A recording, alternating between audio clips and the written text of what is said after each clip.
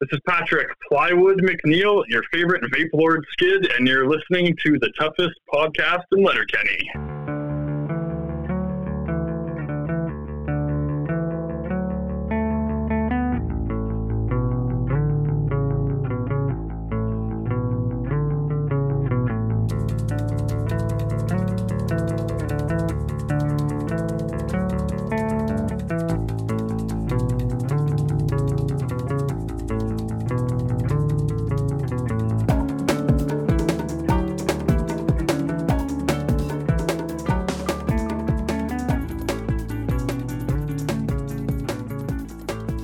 Tiara, What's up? how are you now? I'm good, and you? Not so bad.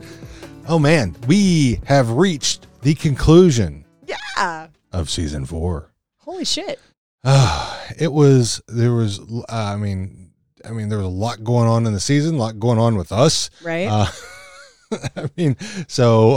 Things got delayed in some cases, and even this, we got a little bit later start than I preferred. Well, I got sick this weekend, yeah. so that was part of it. So you don't do that anymore. I know. I'm trying. So it's not my fault. This is this new body thing. yeah. So now, real quick before Yes. we get into things, Okay. we were asked Oh God. at the top of Our season. our season, Yes. this season, for something. Can you Yeah. tell me what that was and who Uh-huh. asked us for that? Robert Lockwood in our Facebook group asked us to come up with a limerick. And at the time, we didn't have enough time because we got the request as we were recording, On the basically. day of, yeah. On the day of. Yeah. So we decided to put it off till the end, and we summed up the season In our own ways. in our own ways. Yeah. Do you want to go first or you want me to go Go first? for it. All right. And Letterkenny, Wayne likes his chorin, 'cause he'd rather forget heartache and be boring. But between Tanis and Rosie, he's not feeling cozy, and so he'll get the Gus and Brew pouring. I like it. I like it. All right. This season brought us more mates, some connections of such not so great. But with just enough puppers and bonfire suppers, a few folks got toe curlin' dates. Oh, toe Ooh, curling. toe I like curling. a little toe curling. Oh, yeah. You want to go do a little toe curling? Oh, I'm all for some toe curling. Let me take these off so I don't be jangling too That's much. probably a good idea. You should take them off when we're toe curling, too. Hey, well, you never know. That's it sounds like I'm wearing spurs. Not my kink. Maybe it's mine. You have not expressed such in almost 13 years, sir. So where do we want to start off with this? Should we start off with growth? Yeah. Anything you're curious about? Well, I'm curious how many downloads we're at. Well, we are right on the cusp of 26,000. What? 26,000 since we moved to Transistor, which I think was back in it June, May, June. So 26,000. 26,000. Huh. So that's Wow. and I think all of our current episodes, the episodes for season 4, are all over 1,000. That's so Each. weird. Oh my God. Yeah. You guys are awesome out Yeah. there. So and then as other growth, our Facebook is up. Our Facebook group Yes. is up over 2,000, which just happened Last night. Yeah. Yeah, and just to put it in perspective, when we recorded our season 3 recap, Mhm. we were 1325. So Okay. that's 51% growth. Nice. Twitter, we last season we ended with 667, and we're now up to 1,092. We're probably actually a little bit more than that now, since I wrote these numbers down. But that's 64% growth. Instagram, we went from 331 to 546. That's 65% growth. Tumblr, we went from 236 to 486, and that's 106% growth there, Woo. just in this season. Wow. Our Patreon patrons have grown. Yeah, we only had a couple. We had 9. We had 9? Yeah, we're up Okay. to 15 now. So we're going to give thanks out to Courtney, Dennis Guggen, and his wonderful, awesome custom pop vinyls, Mm-hmm. Heidi, the Pie Guy, and actually I need to give also a shout out to Gamefully Unemployed again, Mm-hmm. because I left him out. I told him I was going to give him a shout out 3 times and I also need to send him a shirt. Yes. So, the Gamefully Unemployed, I will post in the show notes where to find them. It's a really cool podcast network. I mean, it's podcast and streaming and all kinds of stuff. So it's 2 guys that were laid off during the big layoff from crack.com. And so they got some cool shows on there. So check them out. Kevin Wack, who was, I don't know if it was he was last one of the 3rd season that we interviewed him on, I think. Then Lisa Judy, I don't know if she's any relation to Doug Judy. You missed a name. Did I miss a name? Kevin Wack. Kevin Wack. Oh, Kyle Ware. Maybe some relation to Marcus. Maybe. One of our favorite Wares. My favorite football player. Hulk smash. So Kevin Wack, Kyle Ware, Lisa Judy, Mitch Cole, Monica McCoy, Reagan, Renee Encarnacion, Awesome, who is our trivia maven. She also was there in our very first episode of season 4. And Shane Winsma, Shanna Shanimal. And Valerie Lopez, who I have some exciting news for. And I don't know if I'm allowed to give it, but she's got a cool interview coming up with one on Comedy Wham with one of the cast members. Nice. And I'm super excited for her. And she's going to give him, give us a shout out to him. And just because he's funny as fuck, and I would really like to talk to him. So during this season, our new website has come up, yes. howareyounowpod.com. And we have our email addresses there as well. So it's hosts at howareyounowpod.com. We'll get to both of us. Dean_Giles at howareyounowpod.com will get to me. TR_Walker will get to the lovely Tiara. Stick with hosts. So that I'll answer them. Yeah. Send her emails. Tell her how wonderful she is and that she's amazing. Oh, God. She needs some encouragement. Our merch. So our merch with FYA t-shirts or FYA printing. FYA printing. Okay. So I, instead of, cause that's a very long link. So what I did is made it very easy for everyone to find. To get right there is you go to howareyounowpod.com/merch, and that will take you right where you need to go to get to our merch. And the awesome Luann is in charge of all that amazing stuff. And I get to see her in a couple weeks, and I'm so excited. Nice. And so we've started doing, this season we also did our music. Different music for each episode, right? And which has been really cool. Yeah, and as we go through these episodes here and recap, we'll give them a shout out again. Also, send us more music, because seriously, and if you are like some experimental weird whatever, and you're like, no one wants to hear it, I want to hear it. Hell yeah! I mean, if you listen, we've got no rap. Totally. I want some. And I think Bobby Buhay from JB's, he sent somebody my way, and I think it was a hip hop guy from up there. I'll have to check it out again. Cool. There's been a few that have come in, but I just need to check on them. We also have our friends, our good friends Angela Tini and her husband Dario, who are both in 2 different type of groups. Yes. Yes. Yeah, they're both in different types of groups. Yes. Okay. I believe that Dario's band just broke up. Oh no! God damn it! Yeah. Well, Teeny's still going around. And I think she's in Vegas right now. Yeah. The Star Jays. Mm-hmm. So if you like some jump blues and all that kind of stuff, she's got an amazing voice, and that band is tight. Yes. Let's see, and then the Indiegogo campaign. You want to try that again? The Indiegogo campaign. Indiegogo campaign. So so we and I've, with exception for Heather, because I need to roast her some coffee. Oh yeah. And I've already talked to her. I have fulfilled all of our gifts for that. Awesome. Show us your merch. So yeah. And if you got merch from us, show it off, model it.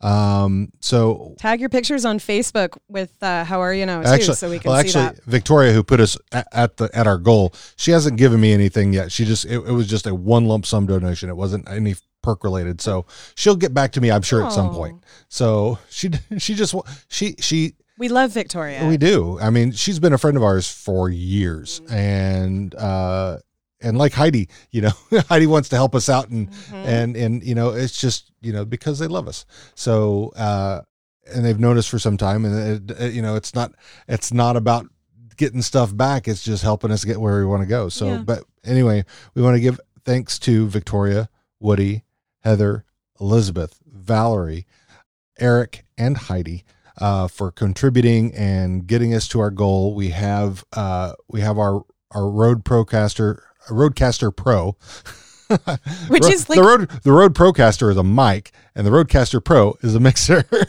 I totally wouldn't even have caught that mistake. But yeah, I will. Okay, all right. And we also get Tiara her own Shure SM7B mic. My fancy mic that I no longer hit my face on when I move my head. And I can see her face.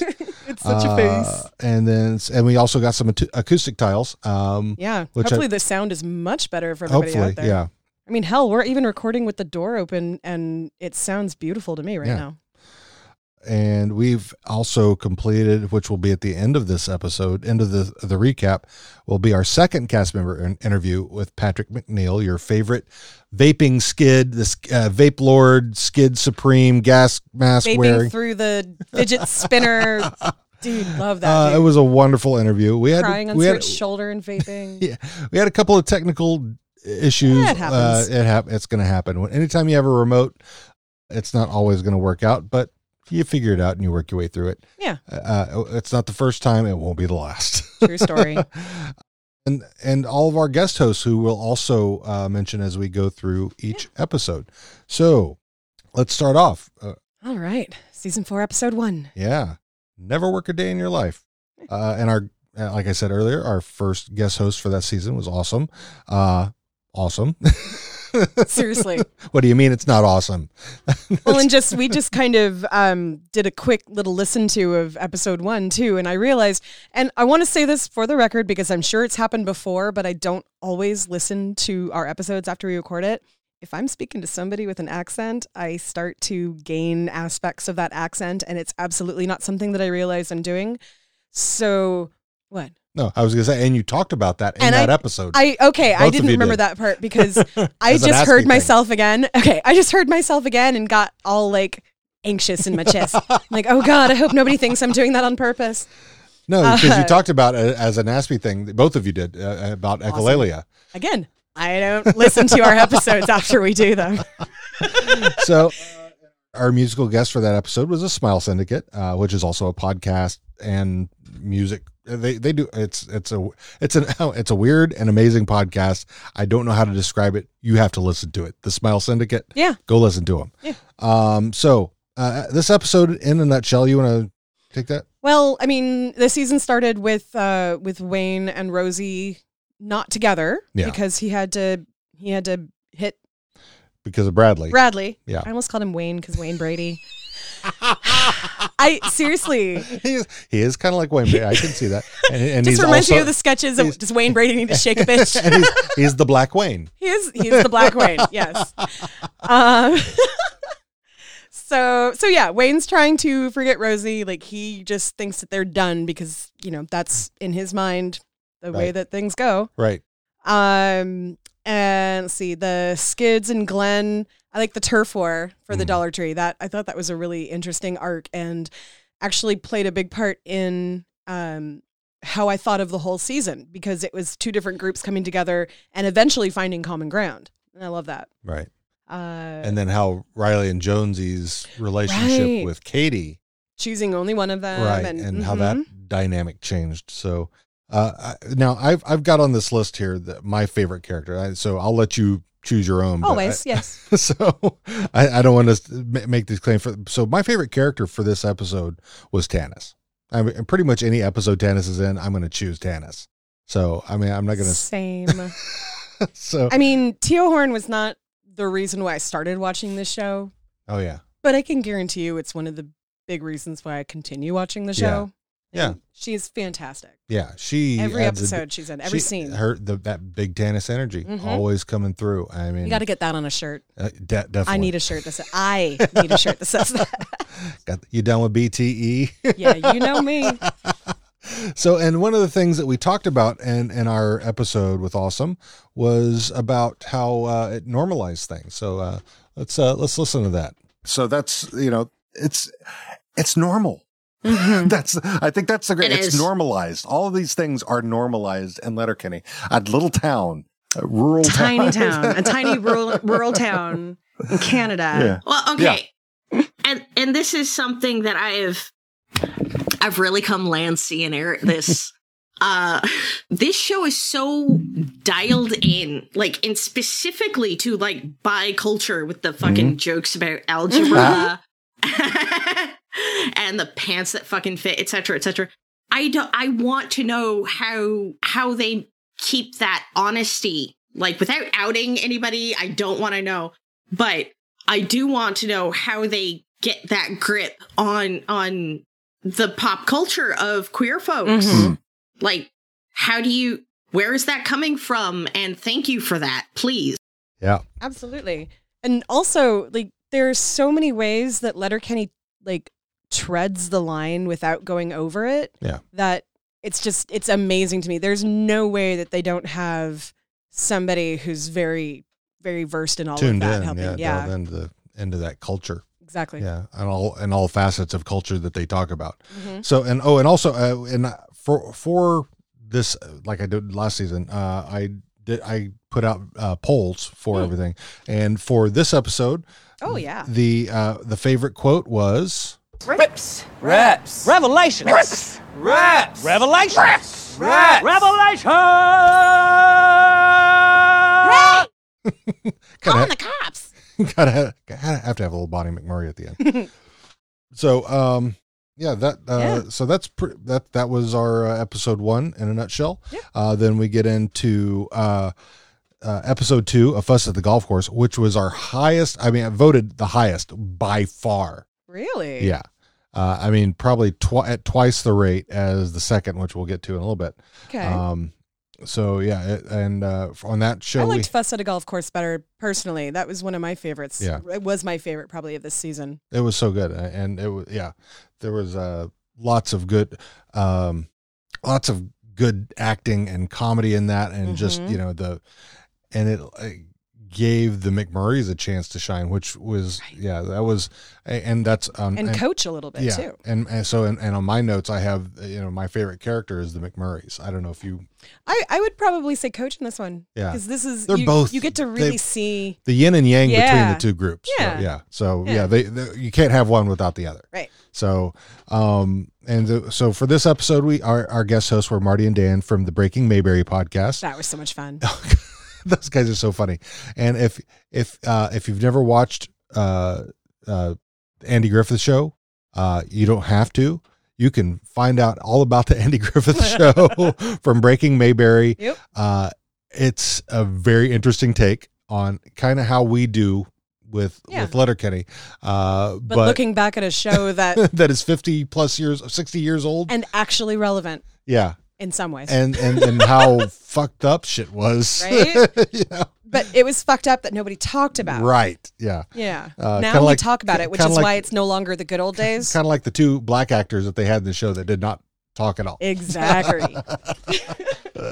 But anyway, and our guest host, our musical guest was Disrupt the Paradigm. Go check them out. We'll have all these will be in our show notes. These bands are all fabulous. And so in this one, the Hicks and the McMurrays get together to basically go after the folks at the country club because they want to get rid of the Canadian Gooses. Yeah, because they're laying their eggs there at the country club, and so they decided they're going to start oiling eggs so they don't hatch. Right, so they can't hatch. Which has upset the McMurrays and the Hicks, and now they're on the warpath. And as well as the other warpath at the dollar store. Right, that's still going on. Right. And then the Riley and Jonesy situation with Katie still trying to to sort that out. So it's all these conflicts going on all at the same time. So yeah, so I had the McMurrays, you had you had Coach, and I'm going to say, I'll do this right now. The favorite quote for the episode was, "Must be fucking nice." Must be fucking nice. Must be fucking nice. Yeah, that was voted the number one quote for this episode. And then one of the things that we got into a discussion about as far as the McMurrays was how mad they were at what was going on.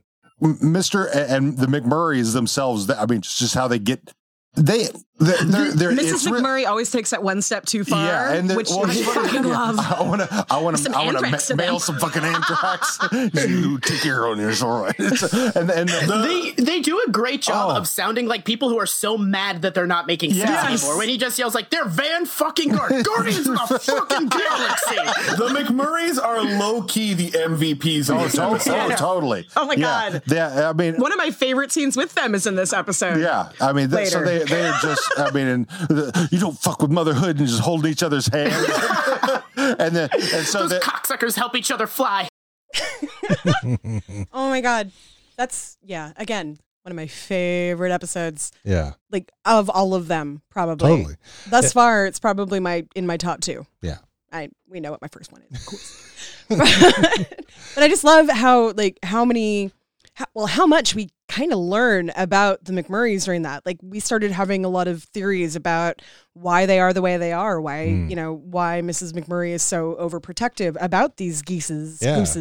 And our theory about, maybe she can't have babies. Exactly. So yeah, I thought that was really, really interesting. And we also started learning a little bit about, we don't have anything about Coach right now, but you started learning a little bit more because he kind of talks a little bit more in this episode and it's not just yelling at the hockey players. Yeah, exactly. That's what I really liked. Him outside of the barn. Yeah. Then we get to episode 3, Way to a Man's Heart. Yes. Sorry. It's all right. And we had, it was kind of a double for this. The musical guest was the Alder Kings, and our guest host for the episode was Chris Martinez of the Alder Kings. Yeah. They do some really cool, it's like psycho surf, I guess you could call it. That's what I would call it. Yeah. Really cool music. Something that I really dug just because it reminded me of the psychobilly and rockabilly that I listened to. And used to play. Yeah. Yeah. So, so how would you talk about this episode? So this is the episode where we kind of learn a little bit more about Tanis and how things work up on the res, because this is where the two strays show up. Right. Shayla and Shania. Is that right? I think that's right. Shayla. Okay. And Shania, who stole our surly uncles away from Tanis. Because they'll Tanis's nephews. I like calling them the squirrely uncles. Okay. That was the thing that you and Don used to do. You called them the squirrely uncles. Okay. Do you not remember this? No, it's okay. I know that the Joint Boys folks were called the surly uncles. I know. Okay, whatever. It's okay. Sure. Maybe I am confusing the two, but I swear on Podskier, before we even started this, you guys referred to them as the surly uncles. Okay. All right. Because they always stood there with their arms crossed. Anyway, they got stolen away by the power of the pussy, and Tanis recruited basically everybody to help her get them back. And then the other part of the episode was the Skids and Glenn finally decide to kind of switch places and figure out, like, walk a mile in each other's shoes. Right. And so conflict resolution. Yeah. That's trying to work the whole out. episode. Yeah. So yeah, you like seeing. So what we've seen so far is there's this conflict, and then there's more conflict, and now we're trying to figure out how a way we can get the resolution. Yeah. Right. And also in this episode was the Degens from Upcountry coming to start shit up. That's right. So, I forgot almost. Yeah. And so, and also we didn't have a lot of new terms, I think, because we've learned so many terms. The whole season. Right. Right. Yeah. So this time I learned a new term. You yes, said you did. I had heard it before. You had heard, so otter. Yes. So that's what Dax and Ron preferred, because after talking to rolled, huh? Yeah, rolled. So again, Tanis episode. Always Tanis. Always. But and so yeah, we get to the part where we've gotten to where Wayne is ready, and then this happens. Tanis? Let's have a scrap. About fucking time. Is starting to think it was never going to come. Because he spent the entire episode thinking he was going to fight somebody, and then they like people are talking and talking it out, and finally he's like, "Can I please hurt this kid? Can I hurt him?" That was the D-Gen showed up, yeah. And so like he's like, really? No.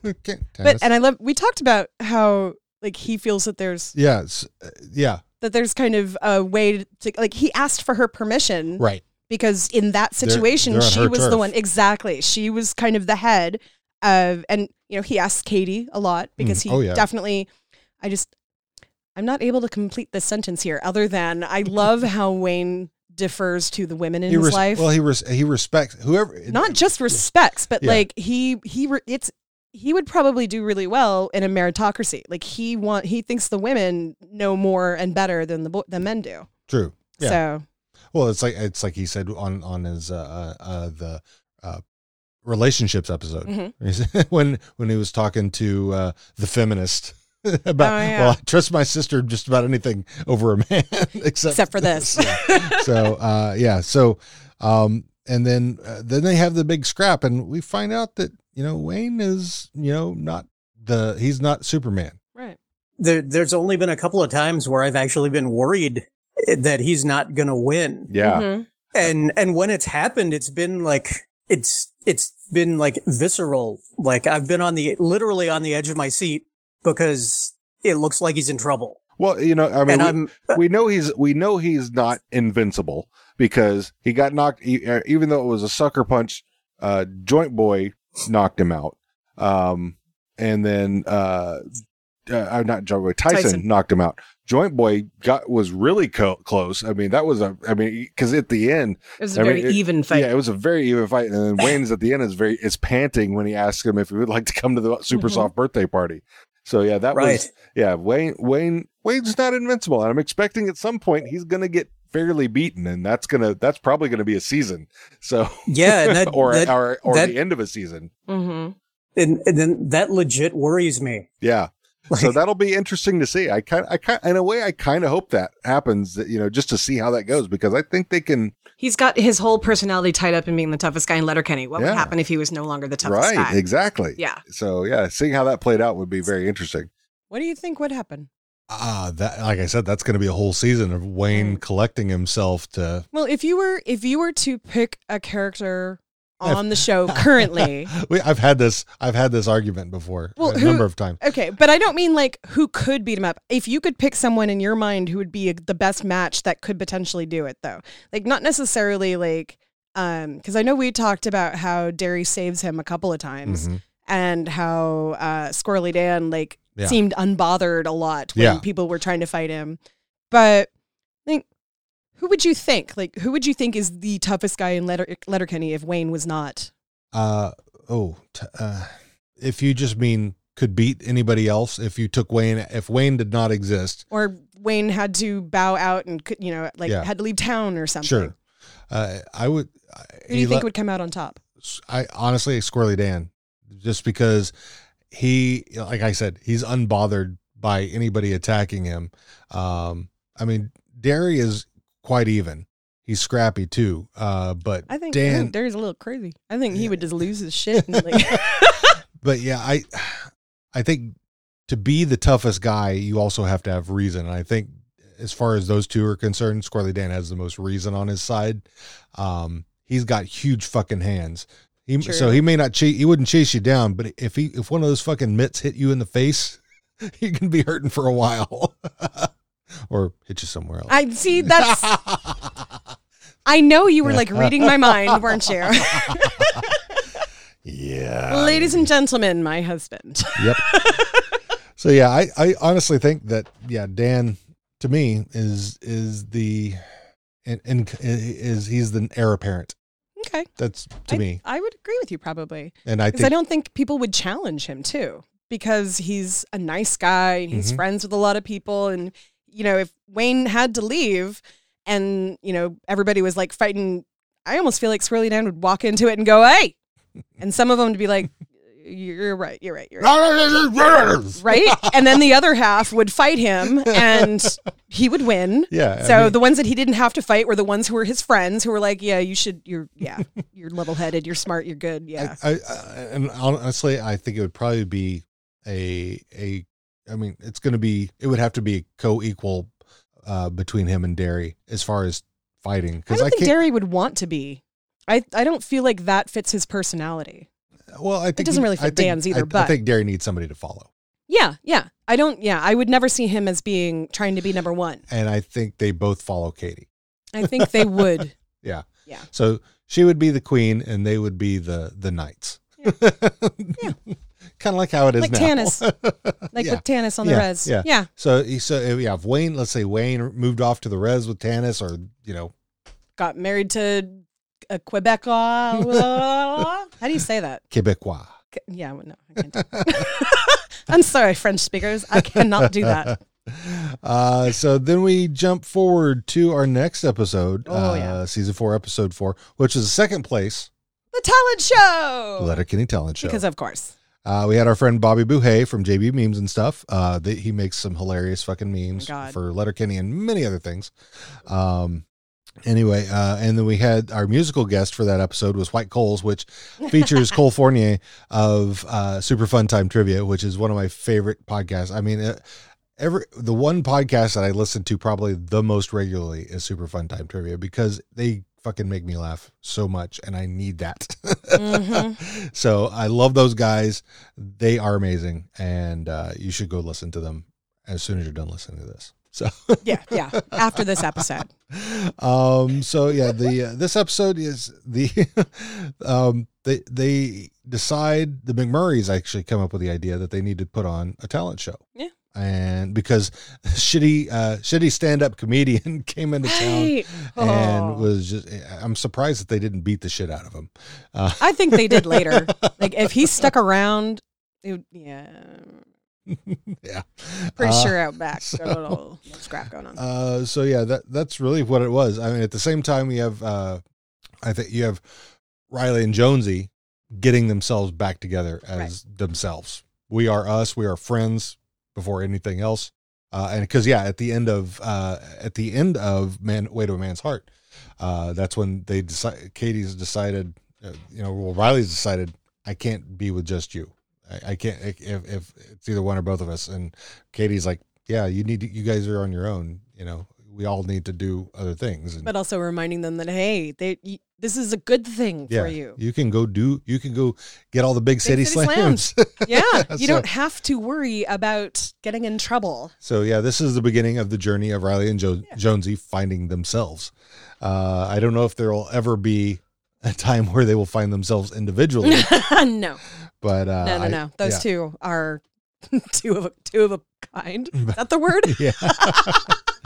But the favorite quote, highest scored quote in this episode was, "You want to kind of chouse my ass more than just a little wee bit when people use big words to sound smart. It's far more smart and efficient to use small words. Save your breath for something more important, like chorin or toe curling." Especially toe curling. I think I know what you're incinerating's at here, Wayne.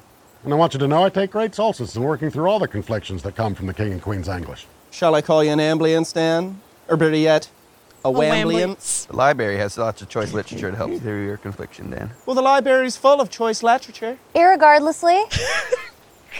Espresso. Ooh, now that one's so wrong, it might as well be right. In any event, the decision on what happens to the package is Daryl's and Dan's, not mine and Katie's.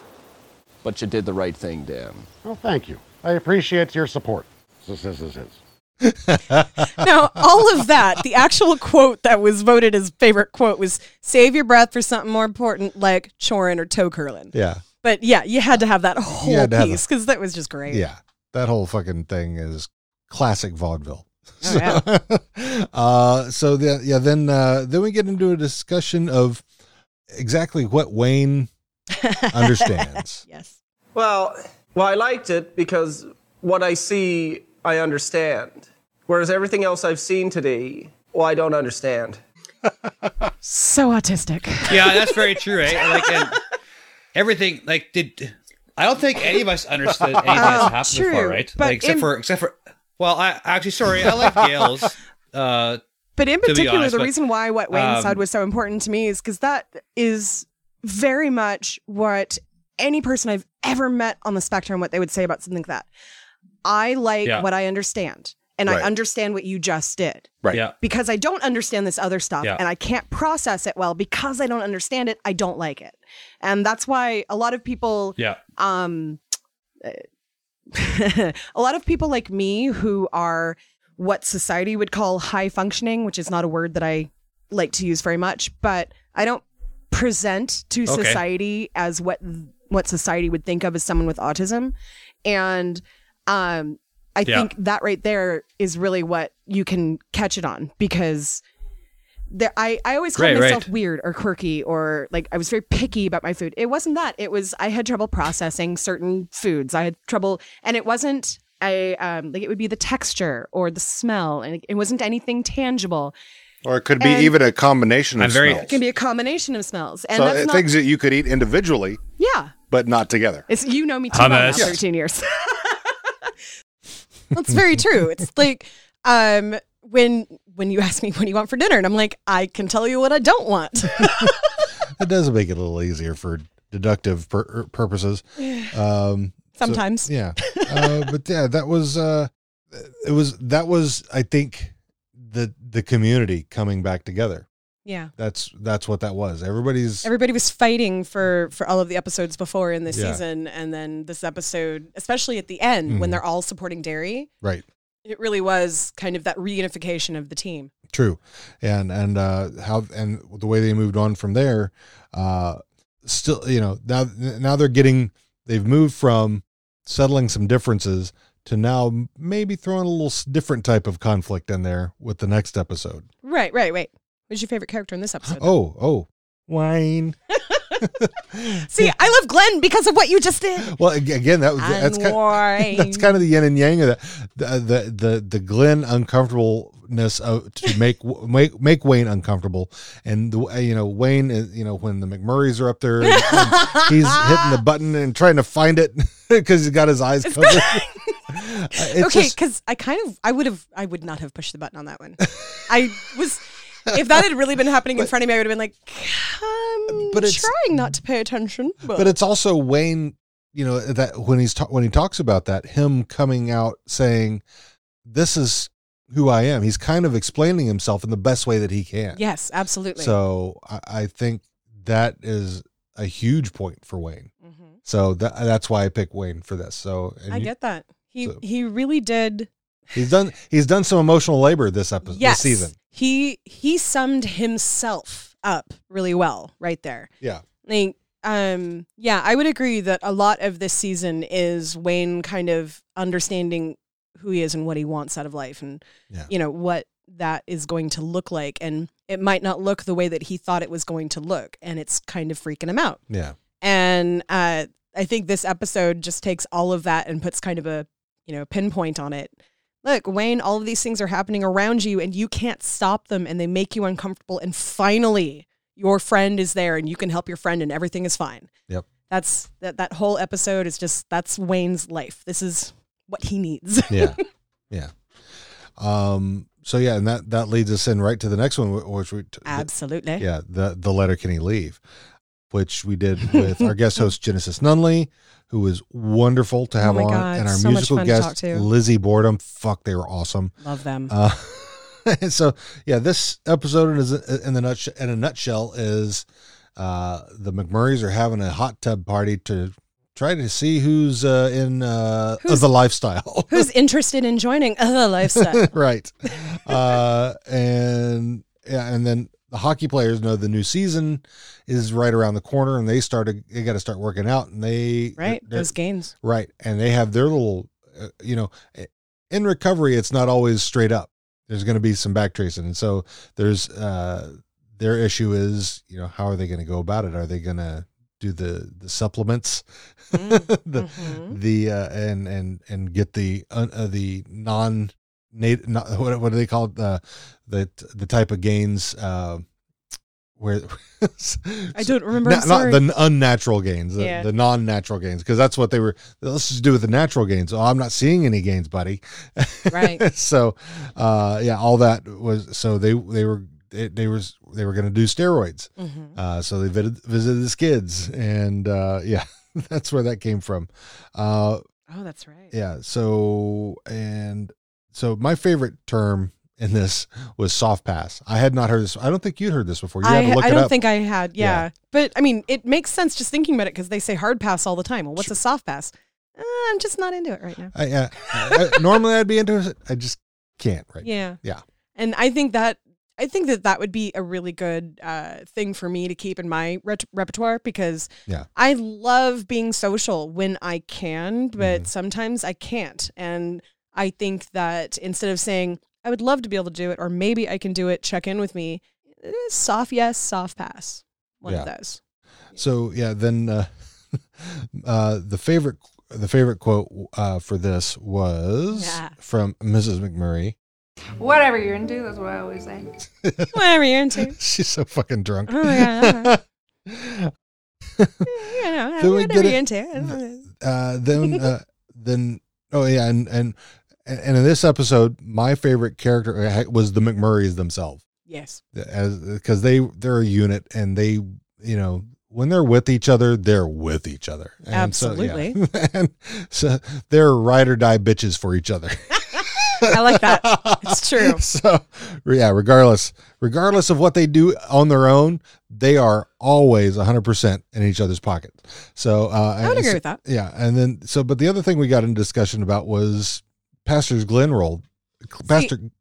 And Glenn would be my probably favorite of this because there are so many really obvious hints that are dropped right literally in his lap. Yeah. And it takes a very long time for him to either figure it out or finally get to the point where he's like, okay, I can't really actually do this. Yeah. So, and that's kind of what we talked about here. Yeah. So I am fully comfortable saying that he knew that Gail was flirting with him. Yeah. I think when he realized that all of them were kind of thinking about it, he was like, well, but you're married and that's a sin, so I'm out. Right. So it was like he's kind of got soft lines himself when it comes to what could be a sin because, he wants to get close to Jesus and wine. Right. I think he was definitely. He was like partially down for Gail and then realized it was everybody and he was like, I can't do that. Well, not only that, I think he was hoping for Lil Wayne. He was definitely hoping for Wayne. Yes. So up top, that's what he was hoping for. It's sort of, it reminds me of like, because I know people like him in Texas, where it's very clear that he's there for Wayne, but he knows he's supposed to be there for Gail. Mm-hmm. And so he's okay with it.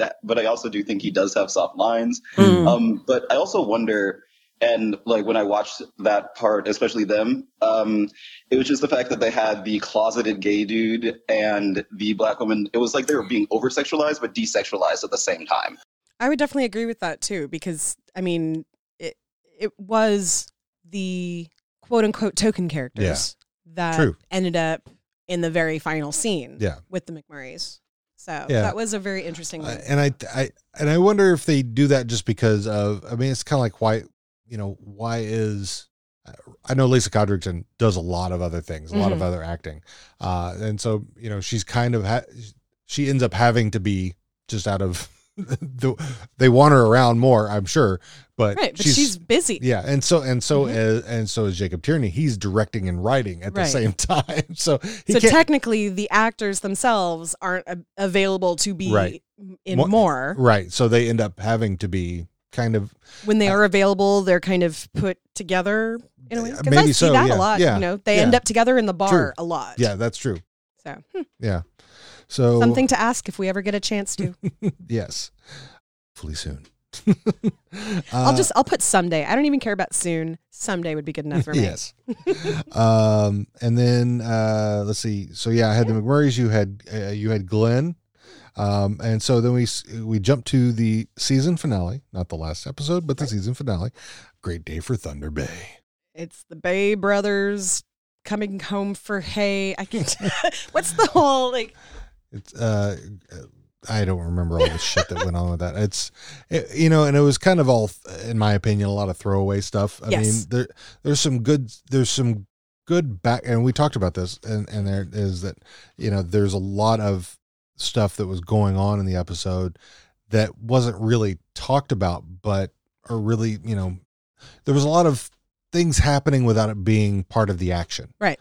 So, I mean, the part of the action stuff was really just kind of, I mean, the parts that I cared about were, when Katie goes to get the pig from the res and she meets the two fellas there and, Yep. and has her chat with Tanis about him.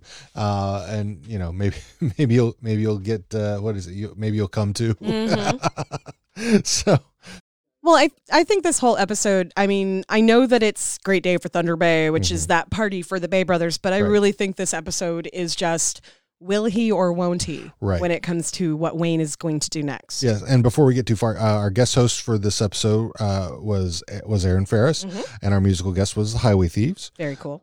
Both awesome. Wonderful to have them on. Wonderful music. Oh, and my favorite character this episode. Duh. Tanis. Mine too in this one. Holy shit. The way she goes from I'm just casual talking to Katie and then look at my boobs, Wayne. Hi. Yeah. And so she goes I have been that woman. That's the highest ranked quote for this is, "You trying to sneak a sunrise past a rooster, Tanis?" I know you're the one stuck between a cock and a hard place. You breast or thigh guy. Whew. Yeah, and so like you said, it was a lot of did he or didn't he, and that's kind of what we talked about in that episode. So let's just use evidence what we have of Wayne so far. Knowing what we know about Wayne. Knowing what we know, it feels like he should be uncomfortable with this idea, but seeing what we saw, I believe that he went for it. Okay. Right. Just without if I was a fresh watcher of Letterkenny, had I not watched this episode 3 times and then knowing all the other stuff leading up to it, I would probably say, oh yeah, he went and fucked Tanis. But but knowing Wayne as well as we do, I would say, working logically as Wayne does, he and the things that he's specifically said before, the nod, and I think he has made up his mind at that point. He's leaving now to go break up with Rose. To go handle that. See, and that's why we don't know. We're left to speculate. Definitely working the logic. That's, I mean, any other person, I'd admit it, I'd probably be look around. So, it's, I mean, big Tanis energy. It's hard to overcome. Oh yeah, dude. Real man. So yeah. Always loving the big Tanis energy. Yeah. Again, I need that shirt. I need that shit on like a tight low cut. I think, honestly, I think Tanis needs her own show. But I don't want to take her away from Letterkenny. No, she could. I mean, but Life on the Res could be a a spin-off show. Totally. I would watch that. I would fucking watch that in a heartbeat. And they could have crossover episodes all the time. Yes. And so then finally, we end up with our holiday episode, Hard Easter. Yeah, Super Hard Easter, with our new good friend RJ Sundancer, yes, and our musical guest Greg Spencer.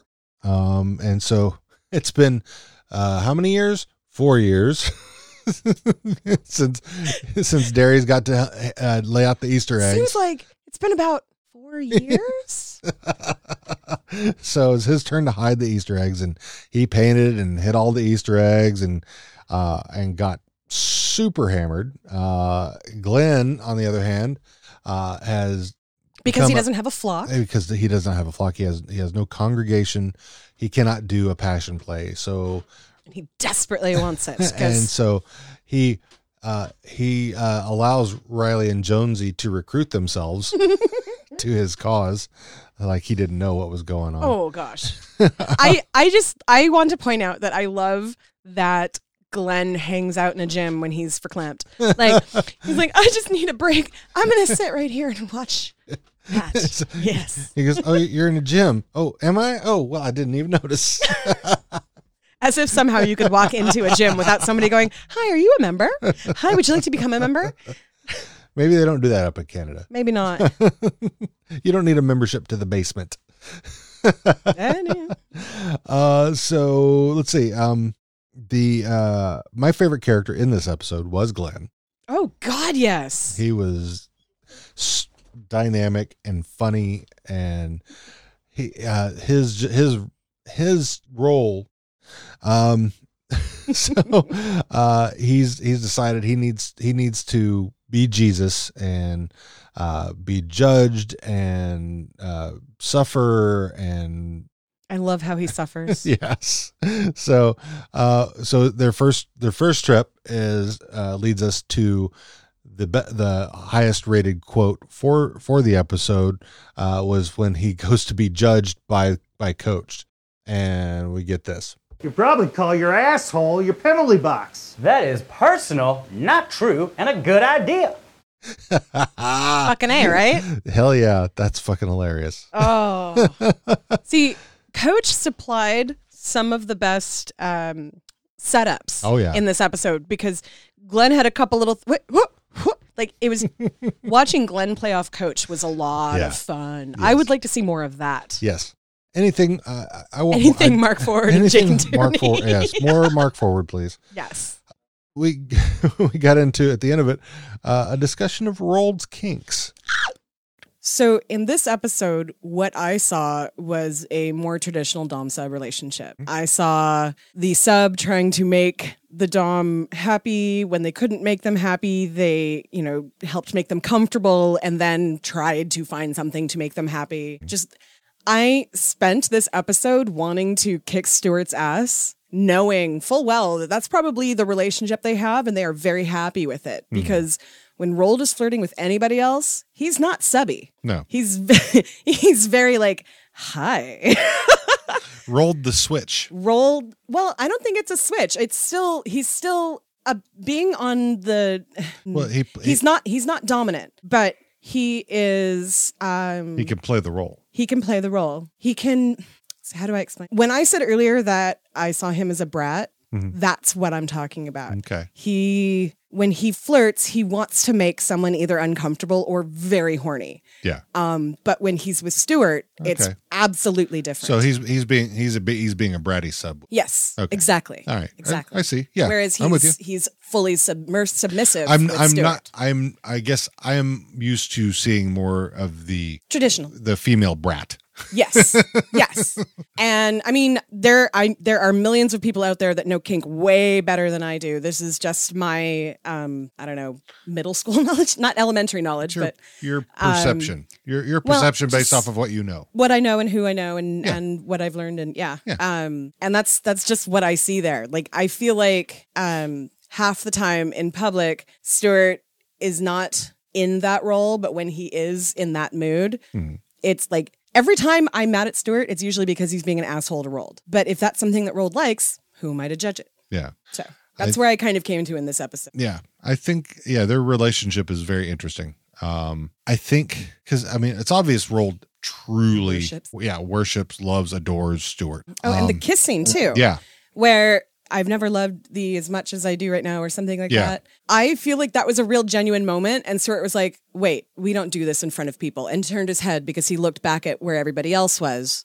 Just go catch up with the others. Let's go catch up with the others. Yeah. I feel like Stuart's perception of the relationship is very different than Rold's, because I honestly think that Stuart is not into dudes. Yeah. But he cares about Rold. Rold's like his best friend. He's his homie, But Dom-sub relationships don't have to be sexual, though. True. They don't have to be a sexual thing. I mean, they live together. They intimacy. share their life. It's intimacy, but it's not necessarily sex.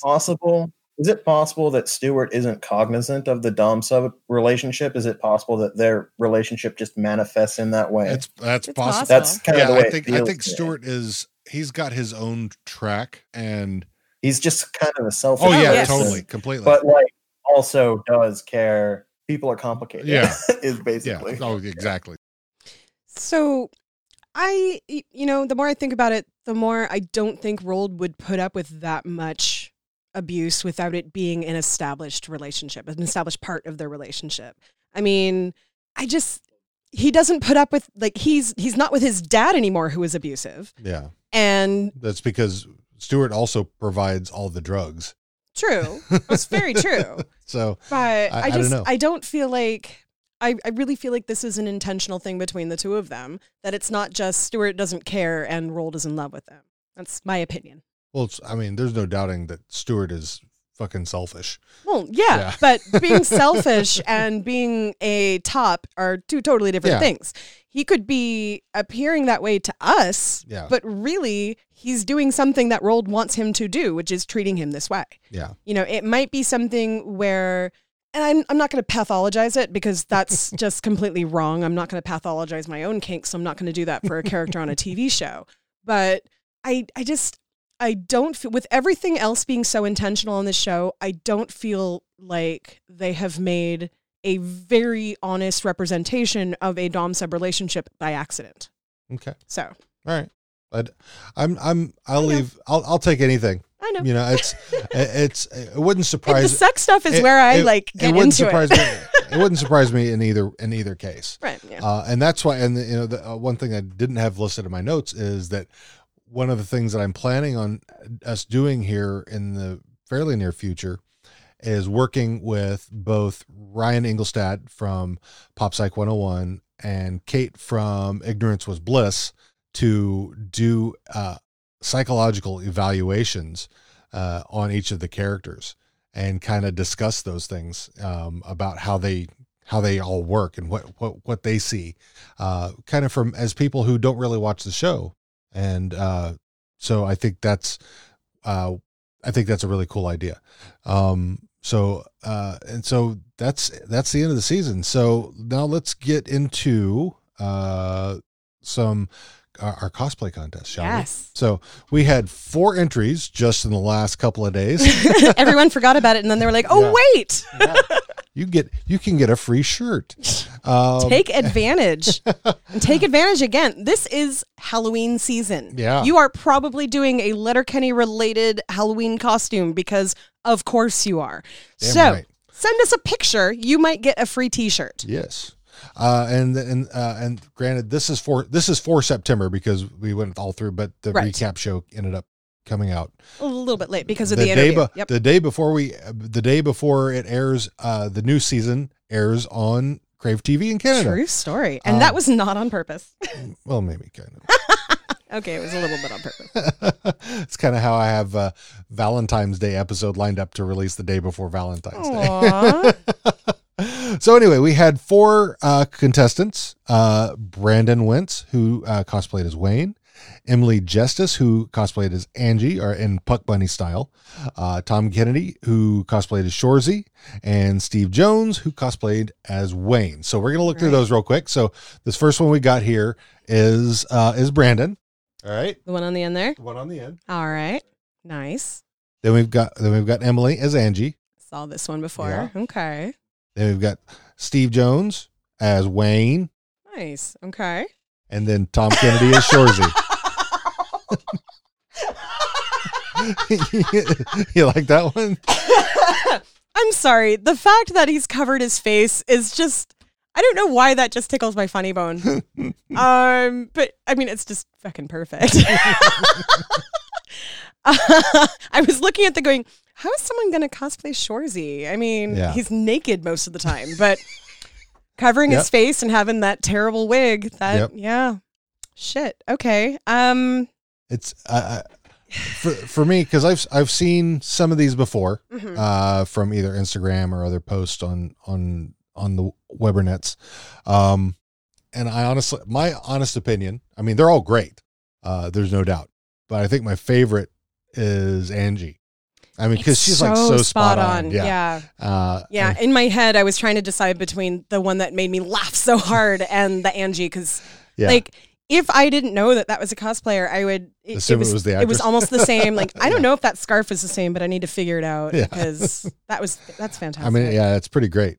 So looking at these, for me, I honestly, I think Emily's is the best. I don't know if you agree with me or not. I think they're all fantastic, but Emily's was so spot on. And sometimes I really like a cosplay to just represent it, but that was so close. Like, she obviously paid attention, and it looks so casual. And that wasn't her only one. She sent me two. I picked one to represent, and I'm like, that was she's worked on that cosplay for some time. So I think she did great. Yeah. So I agree. Everyone was great. This one just do it again. Take another picture in a different pose, and you can enter next week. Next month. Next month. Well, yeah, you can enter again for this upcoming season. So that will be coming whatever we do at the end of October. So thank you to Brandon, Tom, and Steve. You did great, but congratulations to Emily Justice for being our winner for the end of season 4. I will reach out to you to get your address so we can ship you a cool shirt or something. All right. And then real quick before we drop off and head out to you to hear the interview with Patrick McNeil. We've got the season 7 drops coming. So this comes out on the 10th. So tomorrow, if you're in Canada, if you're listening to this as it's dropped, right. If you're listening to this the day it drops, tomorrow in Canada on Crave TV, you'll be able to watch season 7. A few days later on Hulu on the 14th, and then and I got this from the folks who Australia. Who were representing Patrick, that we got the dates for Australia, which is the next day, October 15th, on SBS Viceland or SBS On Demand. So they're finally getting everything. So cool. Australia, get ready. You're going to have so much fun. Hell yeah. I can't wait to hear some chirps coming from down under. Absolutely. Oh, before we forget. Yes. What happened to K. Trevor Wilson this weekend? He got engaged. Congratulations. We think that you are one of the most awesome people in the whole wide world, and you deserve all of the happiness, and I'm so happy for you. And you were so adorable in your picture. Absolutely so adorable. Go check out his Instagram because it's so cute. He is okay. They're this cast is completely wonderful. And oh my gosh. So and even the ones who don't speak. It's true. So so stay tuned. Right next will be our interview with Patrick McNeil. All right, everybody, enjoy yourself. Bye. Bye.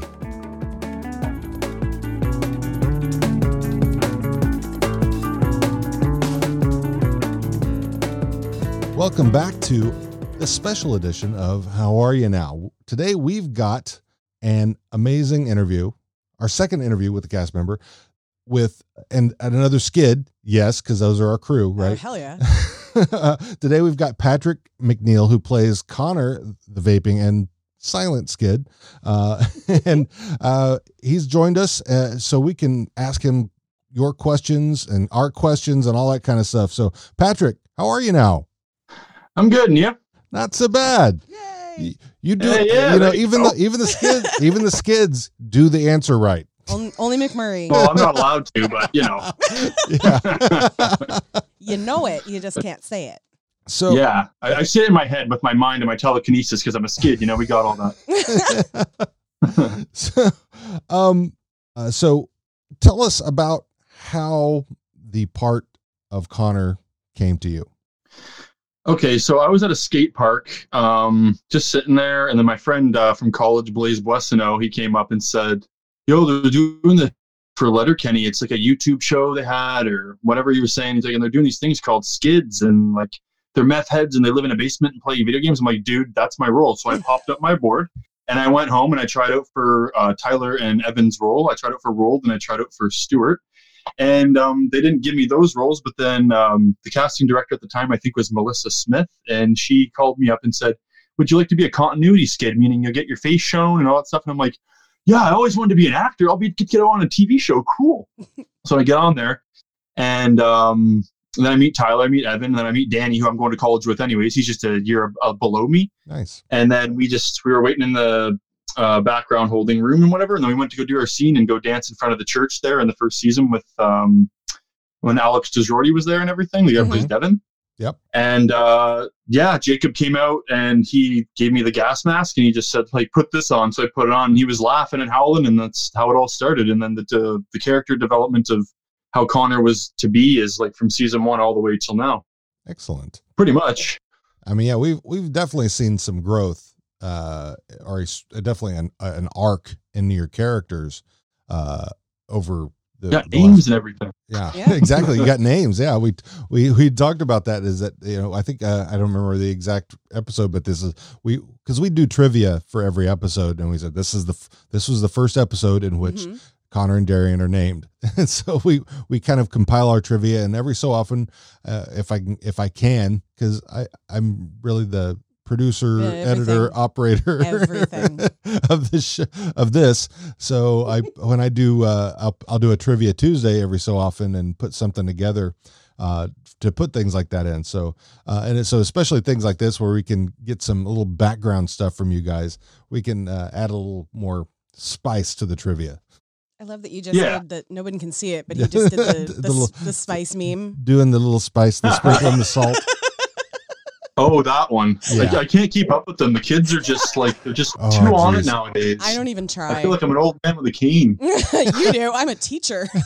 They'll say stuff and I'm like, geez. I don't know if I should be offended or not by that yet. I need to go and look this up. Yeah, exactly. I've got a 16-year-old son and a 20-year-old daughter, and they're constantly sending me things. I'm like, I don't get this. Can you explain this? I'm 30 now, and I'm like, huh. Yeah, 50 and just kind of and loving it. I try to keep up. He does better than I do, actually. Surprisingly. That's good though. Like he'll say something and I'm like, what the fuck did you just say? And he'll be like, oh, it was something Evan sent me. I don't understand that at all. So yeah, great. So on I follow you on Twitter and Instagram, and I'm sure you probably have other places we can follow you on, but we'll get to that in a second. But on your Twitter account, your Patrick Plywood McNeil. What did the plywood part come from?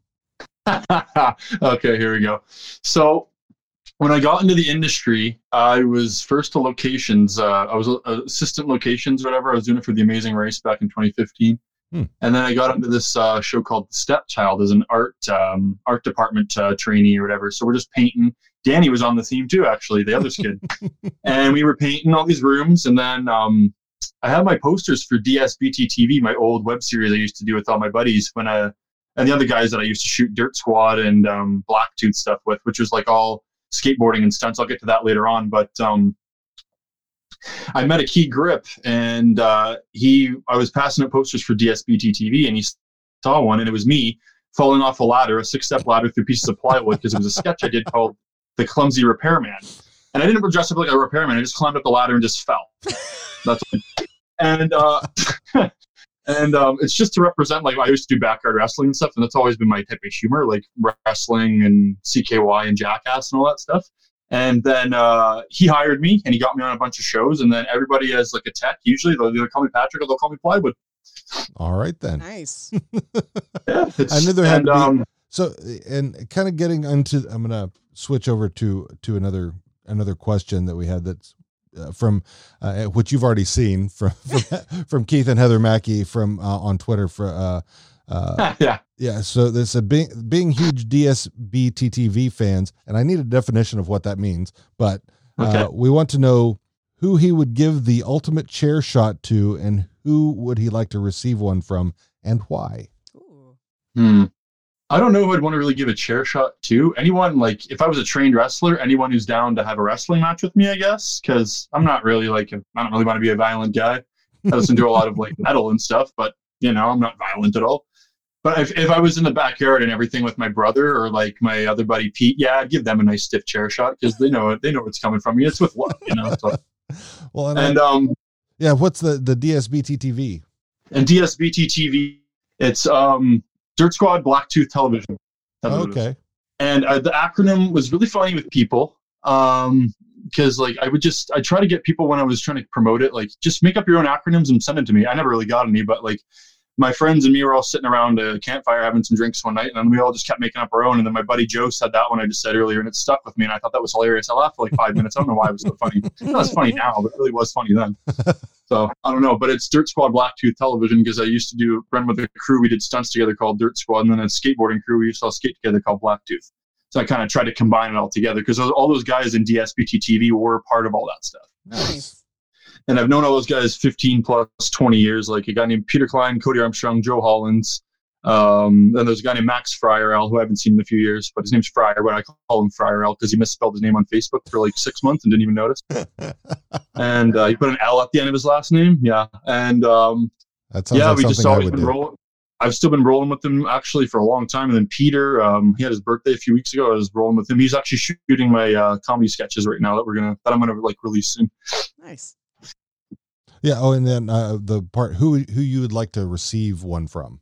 A chair shot? Yeah. Oh, they're both dead, but Balls Mahoney from ECW or Axel Rotten, because those guys could swing a fucking chair. Holy shit! Back in the day. God damn it. You could hear it. Like, you hear the echo. Like, the whole crowd would go silent. And then once they smash it over, like, I don't know, it was like Chris Candido's head or like Steve Corino or something, everyone's just, oh, ECW. I love that shit. It was great. I'm a huge wrestling fan, by the way. Kind of like K-Trev. Nice. Yeah, I've seen that. There's a lot of crossover between. Do you know about the video game where yeah, that's because he's seen the so characters. Cool. But I see a lot of crossover between Letterkenny fans and wrestling fans. I find that very interesting. Yeah. So the cast and crew actually are like really, like, if you go up and ask them like wrestling, probably about 5 or 6 out of 10 chance they're going to say yes, they watch it. Yeah. It's or had back in the day anyways. Yeah.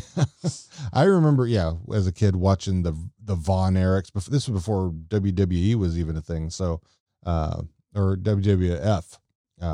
WWF. Right. before the pandas, before the pandas took over.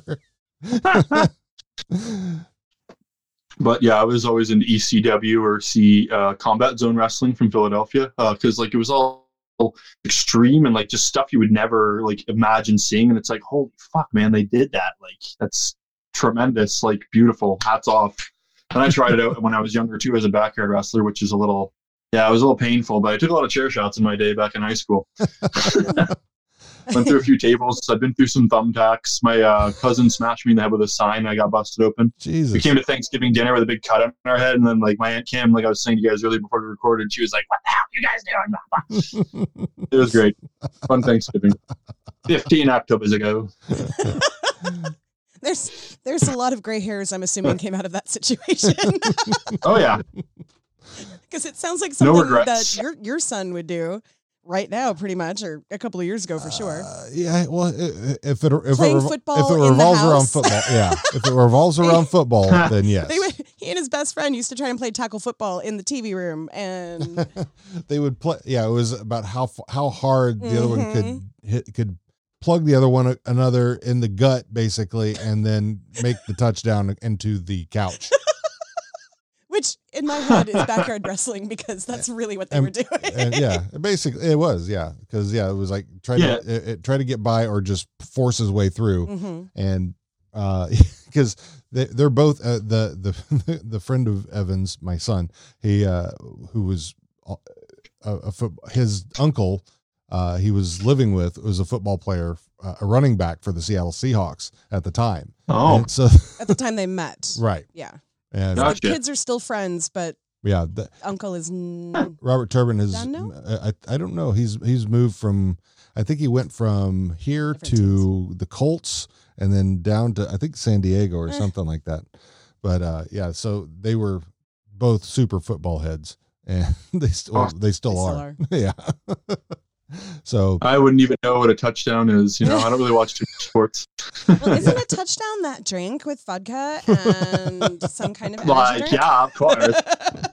Yeah. So, because it's mostly just, the ideal sport up there is hockey anyway, right?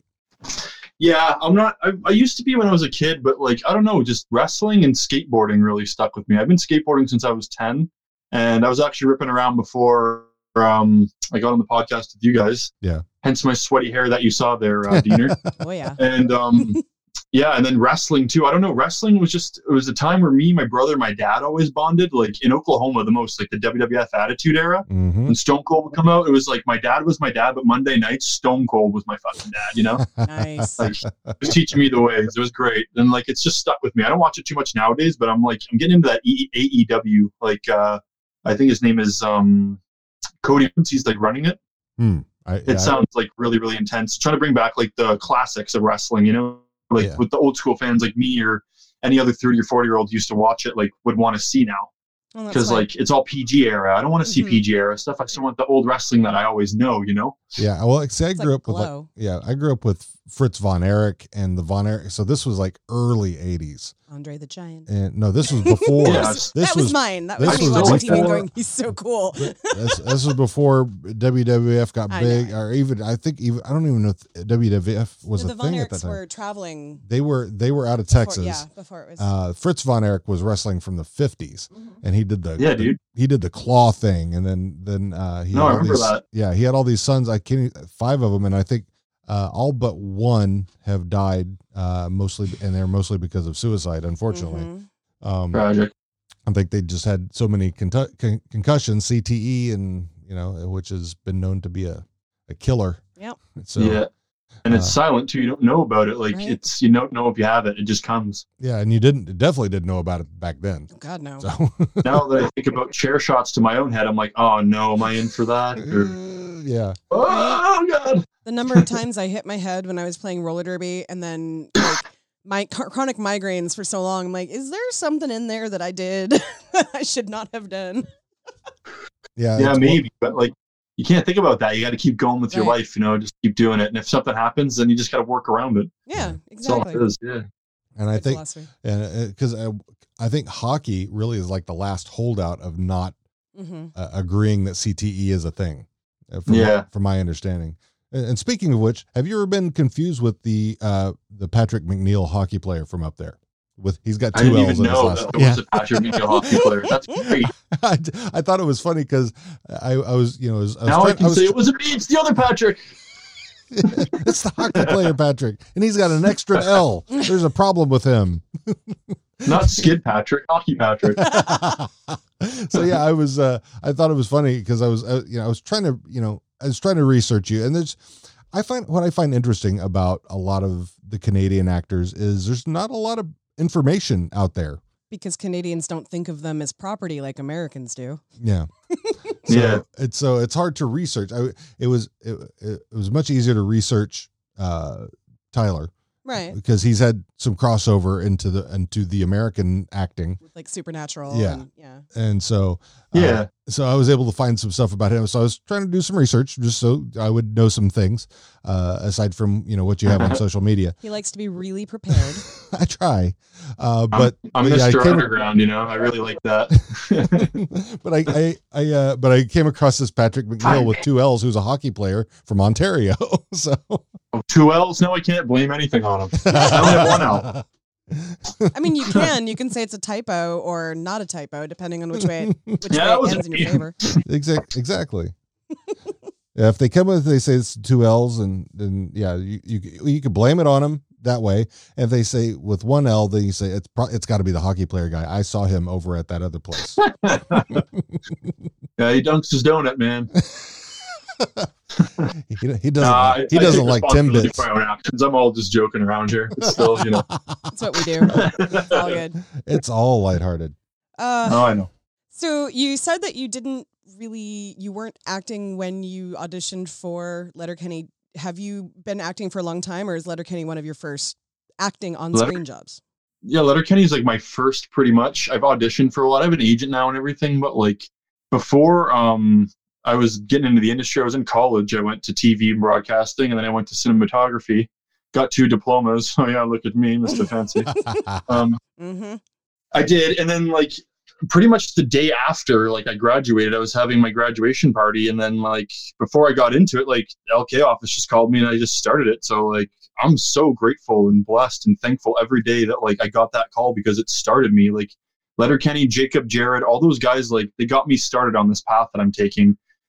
Since I was 15, I've always wanted to take this path, and then now it's actually happening, and it's really, really like it's almost so surreal to live almost every day, like and see everything grow, and like how much attention I'm starting to get with my own stuff. I'm like, wow, dude, like I'm really blessed and thankful for all that stuff. Like, and everybody on that show, cast, crew, it doesn't matter, past, present, beauties, love them all, love their work, great. Yeah, I would think. I mean, with everything that I've heard about Jared, and as nice as he is, I can't imagine that you couldn't be a really good person and be on that show. Right. So no, it's always chill, and they don't tolerate bullshit. If you're a bullshitter and you're causing like, bad vibes for the whole crew and stuff, they're just gonna be like, no, don't. Like, we're trying to keep this like a family like type thing, so we can all joke around. We all know who's coming from where and everything, and just like, just happy good times. Because a lot of film sets I've been on, it's all animosity. I've done a lot of officers of tech, like electric or grip, and like a lot of people, everyone gets stressed out because everyone's worked into the ground, and like it's like 15-20 hour days or whatever, and like it's little pay, like all the stuff's all cut off. But Letterkenny, they're just like, oh, like we have banker's hours for all our techs. We all get turnaround. We all have time to like hang out, know each other, have a drink after work, and then like, wake up and do it all over again the next day for 5 days a week for like 20 days, 22 days, depending on how long the series is for that, block. And it's amazing. I love it so much. Like, I'm so stoked for the next one, like big time. I live for this now. Like, it's so you just finished season 7. Is that correct? Yeah. 7's about to come out. 7's about to come out. I believe like it's all mixed up. Like it's block A, block B, everything. I do tech stuff and I do acting, so I'm all over the place. But yeah, with the one that they're coming up, we just finished. Yeah. Which one are you guys talking about? Because I don't know which one's. So season 7 is the one that's coming out. You have the notes. October 11th on Crave. October 14th. Yes, October 11th on Crave, and then 14th for Hulu. And by the way, and I know that the Australians are now on board with the streaming. Yeah. What do we know when they're getting it? If we don't, I'm not too sure. I have to recheck, but like I'm pretty sure it's very soon. Yeah. I would imagine. So we'll find it and put it in the show notes either way. We know we do have a few followers who are in Australia and really excited that it's going to be coming there. Now, where were we? You were about to ask the question from the guy in England. Oh, yes. I also had the question. And so, multiple people have asked this question. It says, in the commentary version of Letterkenny, both Jacob and Jared compliment you and Danny for your roles. I just wondered how much, if any, of what you do is improvised. What we do as improvised is like, no, Jacob usually, he tells us what's up and tells us what to do, but we kind of do our own play on it. And then if he likes it, he'll keep telling us to do it and say, that's great, guys. And then if he doesn't, he'll be like, no, that's too much movement, too distracting. So just try to stop with this, but keep doing what you're doing. It's pretty much what he does. And we work pretty well with him with it. And he never really says no about our stuff that we have in mind, because we're always just trying to stay into the scene. You know what I mean? Yeah. It seems like that Jacob would be pretty open. I mean, it seems like his comedic ideals are pretty spot on. Yeah. I mean, he's so, and I'm somebody who doesn't like a lot of comedy. Yeah. Yeah. You guys don't really do cringe comedy like a lot of like so many other sitcoms do. So it's good to, it's, and I've noticed from watching interviews with Jared that, he doesn't like bullying, which is definitely standing out. I mean, as far as, when people get bullied, the bullies are generally those that are the degens from upcountry. Mm-hmm. So I'm not all about that either. I don't really like doing comedy at people's expense. I mean, it can be funny to watch depending on how someone's delivering it, but it's not my style. I like the anti-comedy stuff myself. That's what I usually do for like DSPT TV and what I've always done for like since I was 15. So I don't know. It's just making fun of just random things in life, not like a particular person or like where they come from, their background or whatever. Like, what's the point of doing all that when you can do something so much funnier, more creative if you just think outside the box of things? Yeah. You can make it like comedies. There's no limits. You can just make it absurd as fuck. Right. And then just go with it. You don't have to make it, you don't have to be like, oh, I gotta be a bully to be funny. That doesn't make sense to me. When we were talking about acting jobs earlier, do you have like a dream acting job that you would like to do, or do you prefer to be behind the scenes? I want to be an actor, but I want to be a comedian is what I'm looking for. Okay. Like stand up? Yeah, I've done stand up a few times. It's just only a few have been recorded and I have to find it, but I was just starting then. So nowadays I know that like I know that there's like a big process to it. It takes a lot of practice, and my bits that I would do were only practiced for about 2 or 3 days because I was only doing amateur nights. But now, since I've been getting more into it, I've been writing like bits and like practicing them, recording them, And then I just kind of go with it because like once you go on stage and you know it all in your head, like that microphone's power, like you run the room, you know what I mean? True. Yeah. And if I start bombing, I just make fun of my genitals, you know, and then everyone laughs. So are you way to go. Yeah. are you getting tips from like K Trevor and Mark Forward? Yeah, I talked to K-Trev about it. Mark Forward actually is a big inspiration of mine. I used to watch him when he was on the John Doerr television show, and I found out he wrote a little bit of it as well. And he's done a lot of things that I don't remember that I've seen him, but I saw him and I'm like, wow, I'm working with this guy now. That's freaking awesome. And Mark's he's a gemstone. He's hilarious. Big teddy bear. Oh my God. Always making everyone laugh on set. Yeah. Yeah. Those two K-Trev, guys. I always shoot the shit with.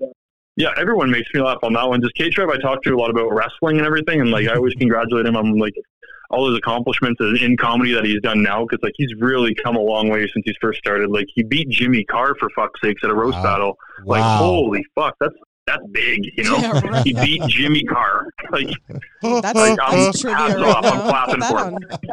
That is trivia that I need to see. Yeah. Yeah, I think it was the Jeff Ross roast battle. I'm not sure what it was, or just for last one. Yeah. But like it was broadcast. You got the trophy and everything. I was super stoked for him. Yeah, he's. Which it's funny because I know Mark Forward wins all of the awards, so it sounds like K-Trev's picking up. I almost choked on my supper when I watched that one. He really killed me. Oh, I even listened to his podcast, which is so absurd. And I love it.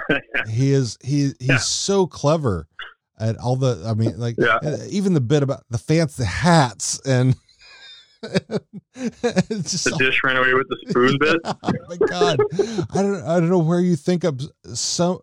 It's almost the absurd style of Douglas Adams. You know, where you just kind of come up. How do you think of that kind of thing? It's crazy. Exactly. That's the type of comedy that that's why I'm really inspired by him. I'm also inspired by Tim Heidecker and Eric Wareheim from they do Tim and Eric Awesome Show. Great job on Adult Swim. They do a bunch of other stuff, but like I'm really like influenced by that type of stuff, like really absurd comedy, because like I've just been absurd my whole life. So I'm like, might as well just try to get paid for it, you know? One of us. Yeah, exactly. So no, go on. You guys are asking the questions. I'm just flapping my gums here. We like to do conversations. We're not. Yeah, we'll have a question and definitely riff off of that. So it's no big deal. I love the chat, and we like to treat people like they're actually people and not just read a list of notes. I mean, we do have questions for sure, but I mean, let's get to our Patreon subscriber questions, so that because we have Patreon subscribers who we give them a little extra. So, and actually, our first one is from Valerie Lopez, who does the Comedy Wham podcast, and she's interviewed K-Trev a couple of times and the entire cast when they were down there for ATX. And she does an amazing, check her out at comedywham.com. They have an amazing comedy podcast, stand-up comedy podcast for those. I would like to do that. Yes, I will check her out. Yeah, she's out of Austin, Texas. So it's all the comedians that go through Austin, and so she's constantly with them. But she says, as a non-speaking character, this is kind of getting back to what we were. Do you take liberties with your character to give yourself an identity? So that kind of goes back to what we were asking earlier. So it's more about, how much leeway do you have? Or is there anything specific that you do? Yeah. I mean, so if you have, and if you had to have a speaking scene with any of the Letterkenny characters on the show, who would it be with, and what would you talk about? I think it would be with the Skids, and it would just be talking Skid stuff. But my thought on me and Danny's Skids as we're silent, I thought it would be funny if we saw our inner dialogue, and we never talk though. We just speak with our minds only to me and him. Yes. And we say all this really, really intelligent shit, but we never say it out loud when it's it would make sense in our situation, how to solve and resolve everything, but they never hear us because we don't speak. Me and Danny just talk in our minds to each other. No, we don't tell Stuart that. And that lends itself, because I've said a number of times how Shakespearean fool-like the Skids are. They're, they're clever, but they're dumb at the same time. but I mean, the language like that Stewart and Rold speak, I mean, is very eloquent, and you know, it's and so I would imagine if you and Darian talked, that's what it would sound like. So yeah, and I was kind of thinking about that today. I was just kind of putting captions under you looking back and forth at each other. That would be hilarious. And the other thing I thought is, you know, the day that you talk is the day you leave the show. So and I was like, no, that we can't be. So we don't want thought about that too ourselves. Like we just have this big monologue at the end of Letterkenny. We just say and like all the stuff that the whole series went through, and we have our opinion on it, and then like it just ends. Like me and him thought about that one time. And actually, a locations guy, his name was Anthony. He does it sometimes too on Letterkenny. He thought of a funny idea where it was like if we did just silent skits, me and him dressed in our skid uniform, but like 50s style. And you know, where you see like the screen missing and stuff, where it says like, a kid's bit of ale. Like I'm looking at a bar and I have my finger on my lip or something, and I'm looking at the bar sign, and then what I'm saying is in like a slide. But I thought it'd be funny if we did sketches like that, but throughout Letterkenny, and like we were just part of that. Like if I could do it for YouTube or something, or like, I don't know, make my own thing, or definitely. I don't know. I think that'd be hilarious. Oh yeah. Yeah. It was just an idea that he had, and I was like, dude, that's really funny. I might think about that. Yeah. I'm like, pitch it to Jacob. Yeah. The skids are definitely, you know, for me anyway, probably my favorite group of the group. I mean, even though I grew up kind of hick. I mean, I'm from Texas. I grew up on a 360-acre ranch. So I've got that. I've definitely got the hick in me. We had an episode a long time ago where we talked about where we thought that we would fit in, and I was like part skid, part native, and you were like, I'm hick, but I don't want to be. So yeah, I was kind of hick skid because I was also, even though I was a hick, I was listening to Metallica and all that hair metal stuff that was in the 80s, and all the video games that you guys talk about. Yeah. Yeah. So I kind of cross over into both of those things. I think that's kind of how Stewart is too, because he's got the Bay brothers as his cousins, so which are definitely all hick. So I think he probably crosses over more than that he cares for, because like even in the Valentine's episode where he and Wayne are out of the hockey rink and shooting pucks, and so there's a kind of this conglomeration of hockey, skid, hick all in one right there. Yeah. Huh. So I know I'm all skid because of just, I walked in pretty much the first day and they just said, change your shirt. And then they put a little bit of makeup on me where a gas mask was over my face anyway. And I just like, Jacob was like, put on your resume, we'll show up in wardrobe. Pretty much did. I wear it every day. I wear camo every day in a band shirt, and they just said, take that band shirt off because we don't have the rights, so put this one on you. And it was all bands I used to tour with when I was in Sign of the Raven. So the other question that Valley had was, who do you, and this would probably go for Darian as well, I don't know if the answer would be, but I'm guessing it would be, who do you love more, Stewart or Roldy? I love them both the same, and I wish I could hug them more because they seem like they got a lot of problems as Roldy and Stewart, you know. I just want to hug their problems all the way. Yeah. But Tyler and Evan, they're fucking awesome. I love those dudes. Oh, Evan's a cool shark. Yeah, I follow Evan also on Twitter, and he seems like a sweetheart of a guy. All of you guys seem sweet. And I would love. He's very nice. Yeah, I'd love to hang out with all of you. And yeah, because if we ever make it up that way someday, I'd love to. I'd love to come to the set and just watch you guys be amazing. So one of these days, I'll one day, man. One day, if you can talk to Jared, maybe, I don't know, you might get you guys on. You know, what a dream would that be? Yeah, those were my two. I'm totally afraid to get folks. Tierney and Teo Horn and Jared Kiso. Okay. Just because I am so starstruck. Yes, very much. I mean, Teo for different reasons. I mean, she's got some amazing activism. There's all that she does in her podcast, Coffee with My Ma, which I listen to, and she's just so driven. And I mean, I'm not saying that she is. So yeah, even I mean, just in everything she is about, and then Tanis is the role for her because I think because she's super like strong, super empowered, and like it's how she actually is too. Like she's in her ways, and that's just how she is, and she's amazing to work with. I've had a few laughs with her before. I'm usually a tech a lot, so I'm working on lighting and everything. But when I'm skidding and they're in the green room or whatever, I like to have a good conversation with them.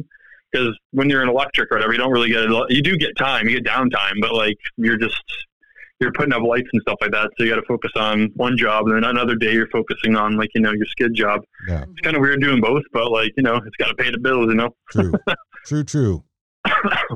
But I do like both, but I would rather be a skid like the rest of my life. Yeah. I mean, cause I'd love to interview Evan, just like I have you and Tyler, because there isn't a single person who is on that show that we wouldn't completely fan over. But I mean, we have ones that we're like, oh my God. Oh yeah. I mean, I think that I would be probably the most embarrassed if I found out that K. Trevor Wilson actually listened to us, considering the number of times I talk about wanting to sleep with him. But other than that, so we do this game, and it's just with the characters, and it's not with it's not real people. It's the character in that episode. It's our own version of Fuck, Marry, Kill, and it's for and it's made to be Letterkenny based. It's called Fuck, Fight, Ferda. And so it's fantastic. Fuck is fuck. Fight because we don't want to kill anybody, and this is what Wayne does. He scraps. And Ferda because it's for the boys. So that's kind of they're your friend. So it's kind of the same thing. Mm-hmm. So yeah, Tiara loves big burly bearded guys who make her laugh, and and but we both always fawn over Tanis. Oh God. Because she is just so badass. Yeah. So but make sure Hasbro is listening because they're going to steal your guys' idea, guaranteed. Trademark. But Milton Bradley, I think that's another one that does game boards. I'm pretty sure. I forgot. Fuck, Fight, Ferda coming next to you by Milton Bradley. Most of the game companies that I know are not big anymore. They're all they're not Cards Against Humanity. They've all went under because Cards Against Humanity. Yeah, they're not like a huge thing like Milton Bradley was. Oh yeah. True. The technology's out there now. People are like, I don't play board games anymore. I got Words with Friends. It's pretty much like Scrabble. So it's Well, there's a lot of games that are becoming. Play it on your phone. Yeah, there's a lot of games that are becoming mixed between an app and a physical game too, and like a lot of things are coming out for like people who play D&D to be able to have that in more of a non-paper. Like people are getting away from paper games, like cardboard and token games. They're going away. That's what I feel like. I'd rather play old school board games than on the app because when I try it on the app, it always tells you you're wrong. I'm like, stop telling me I'm freaking wrong. Exactly. Totally. We spell color with a U. It's always better. Yeah, exactly. It's always better when your friends tell you you're wrong instead because they can make fun of you in your own personalized character. Like, it's not a robot telling me I'm wrong. Right. It's like when my mother says Washington, the way that she says it. If anyone else made fun of her, I would probably be very upset. But when I make fun of her, it's okay. Well, that's like John Mulaney was talking about his mom and says, why would somebody still believe in a God? My mommy does, and that's why. Yes. So, my parents are like, they're really happy I'm doing this. They support me all the way. They're good. Awesome. I got a really supportive girlfriend too. Her name's Cassandra Kane. She's awesome. I'd like to marry her one day. Yeah. Oh, she's not here, but I'm doing this on my own. We're just saying if she happens to listen, we're saying hi to her. Oh, okay. I got you. That's all right. And also our other Patreon subscriber asked, this is Reagan, and she said, how did the vaping through the gas mask come about? I quit smoking. Well, not really, but I kind of did. And it was like I'm going through it, and then I'm on the vape. So I was just one day, one day I was just vaping I think I was just vaping in the basement or something, and then Jacob saw it and he was like, you should just do that, vape in the corner or something. So, and then every time, since I has a vape, or I have a vape, Sorry, no, wrong English. And then I just came in. I just kept doing vape stuff. Like when we were doing we were the Bible Thumper Boys for a while. Right. I was vaping and praying at the same time. And then that one time I had a fidget spinner. Yes, that's my favorite. Yeah, I was just going to say that. The fidget spinner, I was trying to do it through it like a, what are those called? Those windmills? Yeah. Little tiny ones that you could buy and you just blow the air. Yeah, I know what you're talking about. I have no idea what it's called. That's a pinwheel. Pinwheel. Yeah, pinwheel. Pinwheel, that's what it is. Yeah, yeah. All these words and languages, man. How did I well, it's odd for me. It's an old word. As I don't usually remember things, I'm always like, what's the word for da-da-da-da? But that's an old word. It is. It's something that's been around long enough for it to actually get in your brain and stay there. I've had other stuff that falls out of my brain. Thanks to... Height. Thanks. Both. Yeah, thanks. Microwave. Micro. So...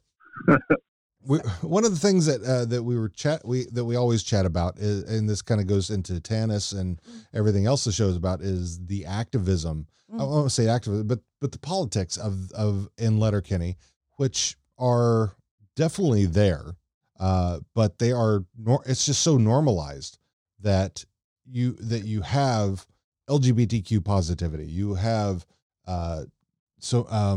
sex positivity. I mean, there's no like sex shaming around any of the, other than a couple of jokes here and there that are usually done by the person who it should be targeted at. So I love that. No homophobia, all that stuff is, I mean, and it's all kind of addressed as those bad things are all addressed as the degens from upcountry. And it's so normalized to have that, and it's great to have that representation. And from my experience of doing this podcast and have fans reach out to me to talk about it, and because we always go through our thoughts, theories, trivia, questions, observations, all those types of things. There are so many queer people who watch this show and adore it because of the representation, and I think that's awesome. Yeah, I do too, because love is love, man. Whatever it doesn't matter who you do love, you do. You can't do anything about it. And I just don't understand why people just can't be more like a lot of the population just doesn't want to be open-minded to it, or like they're so set in their ways that they can't open up their mind out of the box. It's just, it's really sad actually. And I just hope those people can like get that on track one day and just accept everyone for who they are, because you're always going to live with humans for your whole life, like while you're going, and you just have to learn to be more curious rather than judgmental, accept everything and expect nothing, because it's just, that's the way things are. Yeah. Exactly. Yeah. I mean, because I'm sure that's the point of the Hard Right J episode, was to really kind of hammer that home. And what I found is those who don't like the Hard Right J episode kind of fall in that category a bit. Or the ones that, the ones who, God, I don't even know how to say this. There are fans, I don't know if you pay attention to the social medias around Letterkenny, but there are fans who just don't get that part of the show. And it's really frustrating to try and have conversations with people who don't, even though, like, excuse me, Kisa comes right on and says it basically, like, no, that's not okay. Look, this is a racist and we're beating him up. This is someone who's sexist to women and we're beating them up. This is someone who's homophobic. We're beating them up. Get the point. And they're like, oh, I don't see that. I didn't see that. There's so many. Well, are you paying attention to the dialogue when you watch the show, or are you just aimlessly looking at the screen? Yeah, that's how I feel. What show are you watching? It's like, oh, fight. Oh, drinking. Yeah. Oh, pretty girl. And that's it. And that's it. That they don't go beyond that. Funny. funny. That was girl. funny. Yeah, I watched Letterkenny. Like, that's pretty much what they sound like. It's just watch the show, and actually you can see how smart and intellectual it is if you just pay attention to the dialogue. Yeah. Or they just didn't read a dictionary when they were young or something. I don't know. My God, my parents used to make me read the encyclopedia because that would stop me from being bored, and it was pre-computer time. You just totally flashed me back. Yeah, I read them on snakes and reptiles and stuff growing up. I used to get bullied because of that. I used to be a big reptile nerd, but now I know if one of those people was with me at anything, I'll be by a rattlesnake. I'm like, well, I know what to do, but I don't want to do it for you. So, Yep. So I lived in Oklahoma for a while, and for about 5 years of my life, it was what were my ages again? I think it was grade 2 to grade 5, but I failed grade 4 twice, so 5 years. And Yeah, I just caught a lot of snakes. I got bit by bull snakes. I got bit by a chameleon once. That really stung. What? Got bit by a little mini snapping turtle. Like, I've had a few nicks and crannies with the old... I didn't know chameleons bit. What? I didn't know they had teeth. Yeah, no, it was my babysitter's. I was at a babysitter's house, right? And then she had a pet chameleon, and I think he or she was kind of in heat or something and was really pissed off, but I kept being like, looking at it, you know? So I did, and then it bit me on the finger, and like, what they have in their saliva, because they have that tongue that grabs, right? And then they melt, like their saliva and their teeth help like melt like their prey. So that got into my skin and my blood, and I had to get all like the iodine and everything, and it just stung so bad. And I put the iodine and the alcohol. I'm like, oh my God, it's sad. That's like the most horrible way to die, because people would be like, you got bit by what? So that, okay. So what you're saying that was a karma chameleon. No, Jesus, that was terrible. Oh, I love you for that. Oh, that was a dad joke. Dad joke for sure. There's a reason why I married him. All those dad jokes. Sounds like a catch. That's new. It is. So that's good. Look, I introduced sound effects for you guys. There you go. So, I have a question from Chaos8803 from Reddit. He wants to know if you keep snacks inside your mask. Do I keep snacks inside my mask? Yeah. Yeah, I also keep a blenders in there. I also got like a mini fridge, a bar. You know, what else? That sounds like a good cartoon. That I can't have because I'm diabetic. Oh yeah. What? Yeah. Yeah, that would be. Diabetes, that would be a good cartoon. Diabetic supplies in there. Yeah. I mean, you are diabetic, so you should keep snacks close by, right? Definitely. Oh, they got Kraft. They got stuff like that all around. I take precautions before I do it all. I always make sure I'm on my insulin because I don't want to pass out as this kid. They're like, oh my God, he's having a meth attack or something, you know? I mean, they somehow wrote it into the show, I'm sure. Yeah, exactly. Jacob's clever. He knows what's up. Same as Jared. They're very masterminds already of the comedy genre. Oh, yeah. Yeah, it's it must be nice to have the creators and producers and everything care so much. Yeah. I mean, yeah, because like you were saying earlier, there's so much animosity on other sets that it's like a competition where it should feel like a family. So especially if you're going to hopefully be working together for years. Yeah. Because Like I can't. I mean, as a teacher, I have trouble working with other teachers who I would never actually see except for at meetings and stuff if they have a personality that clashes with mine. So I find that really fascinating how people do get along or do not get along when it's something like that, where it's either short term or in short term bursts, I guess. Yeah. Yeah. I don't know. Just with everyone on there, I always love seeing their faces. Every time I go back, like I got sparkles in my eyes. I feel like I'm a kid in a candy store or something. I don't know. It's just really joyous. It's just really good energy. Like I give everybody a hug, you know, and I wasn't really a big hugger until like about a year or two ago. And then I just started, you know, hey, spread more love type thing. So definitely, I really, really am grateful. Like I said earlier, for the show, and like everyone on it who works on it, everyone who acts on it are tremendous. Like they're going so far, and it's like watching your pets or kids grow up. It brings a tear to your eyes, you know? Yeah, totally. Well, and especially because you guys this isn't like a brand new thing, even though it feels so new to people in the US because we just got it not that long ago. But like we've been doing this podcast for just under a year. Yeah. Right? We started not quite a year. We started basically at the new year. Yeah. Yeah. The first episodes we put out were after the new year. But anyway, so we've been doing this for a little less than a year. And when we started, we personally knew like 10 people who watched the show, and that was it. And we essentially did the podcast to try and talk our friends into finding this show. And then when it hit the US, it was like meteoric. And how does that feel for you guys? Because it was like slow moving and like kind of natural until all of a sudden it's really like blowing up in the US at least. And I know it's been popular in Canada for a while. Yeah. I don't know. As a small time, I'm just a small time guy or small town guy. Sorry, small time. Well, anyway, like I just like I see some people sometimes. It's very surreal when this happens. Like, and they're like, "Are you that guy on Letterkenny? You take a picture with them and everything, or you sign an autograph, or you kind of just talk to someone who is a big fan of the show." Mm-hmm. It's a new experience for me. I'm not sure about anyone else because I don't know how far everyone is. Like I do, but I don't because I didn't live it. But like for me, anyways, it's like wow, like this is what I've been trying to do my whole life, and it's actually happening before my eyes. And just like, you know, I'm trying to be known and entertain people, because that's what I've always wanted to do, like since as far back as I remember, since I was making those films I was talking to you guys about, and when I was like 15, 16 years old. And now that it's all happening, it's a dream come true. Like as cliche as that sounds, it really is. And going into the U.S. and going into Australia, it's like it's getting Trailer Park Boy status almost, because like that show was really small back in the early 2000s, right? Yeah. And then like it just blew up out of nowhere, and now they're doing world tours and going to Ireland and the UK and meeting all these big fucking people and everything, like Sebastian Bach, and you know, and it's just that's what Letterkenny is doing too. They're doing their own thing in their own way, and it's like, wow, they just started and just fucking did it. Like that's awesome. It's great. Like you don't see too many how much like a lot of Canadian content get that status. You know what I mean? Yeah. Right. So it's almost surreal in my eyes.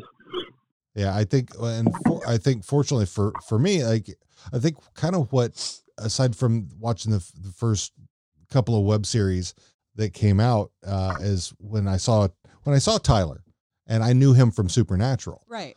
And so seeing that really kind of related, because I loved his characters he played two different characters on Supernatural. And so that kind of related to me more because I love Supernatural so much. And then, you know, finding Jacob was also a child actor, and, you know, Are You Afraid of the Dark? Sam? What's that? Jacob was on Are You Afraid of the Dark? And he did another movie I saw called Pin. You ever seen Pin? No. I don't think I've seen that one. So. It's a horror movie about a kid who grows up with like this like doctor doll, and it just starts talking to him, like has a paranoid schizophrenic like relationship with it. It's a trippy movie, and I really liked it a lot. Like I'm a huge horror fan as well, but like that's TR. In my blood is comedy. I love making people laugh and everything, but like Pin, PIN. 1988 it came out.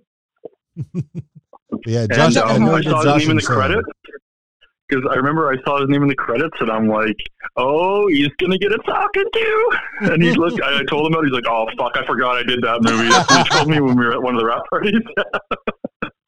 Well, I think that was good. I know why I missed it. It's because it came out right after I graduated from high school, and I was like, "That's not a thing that was happening." Yeah, I mean, well, and so, but yeah, it seems like so many characters. So Teal Horn, Nathan Dales, and Jared have all been in Supernatural as well.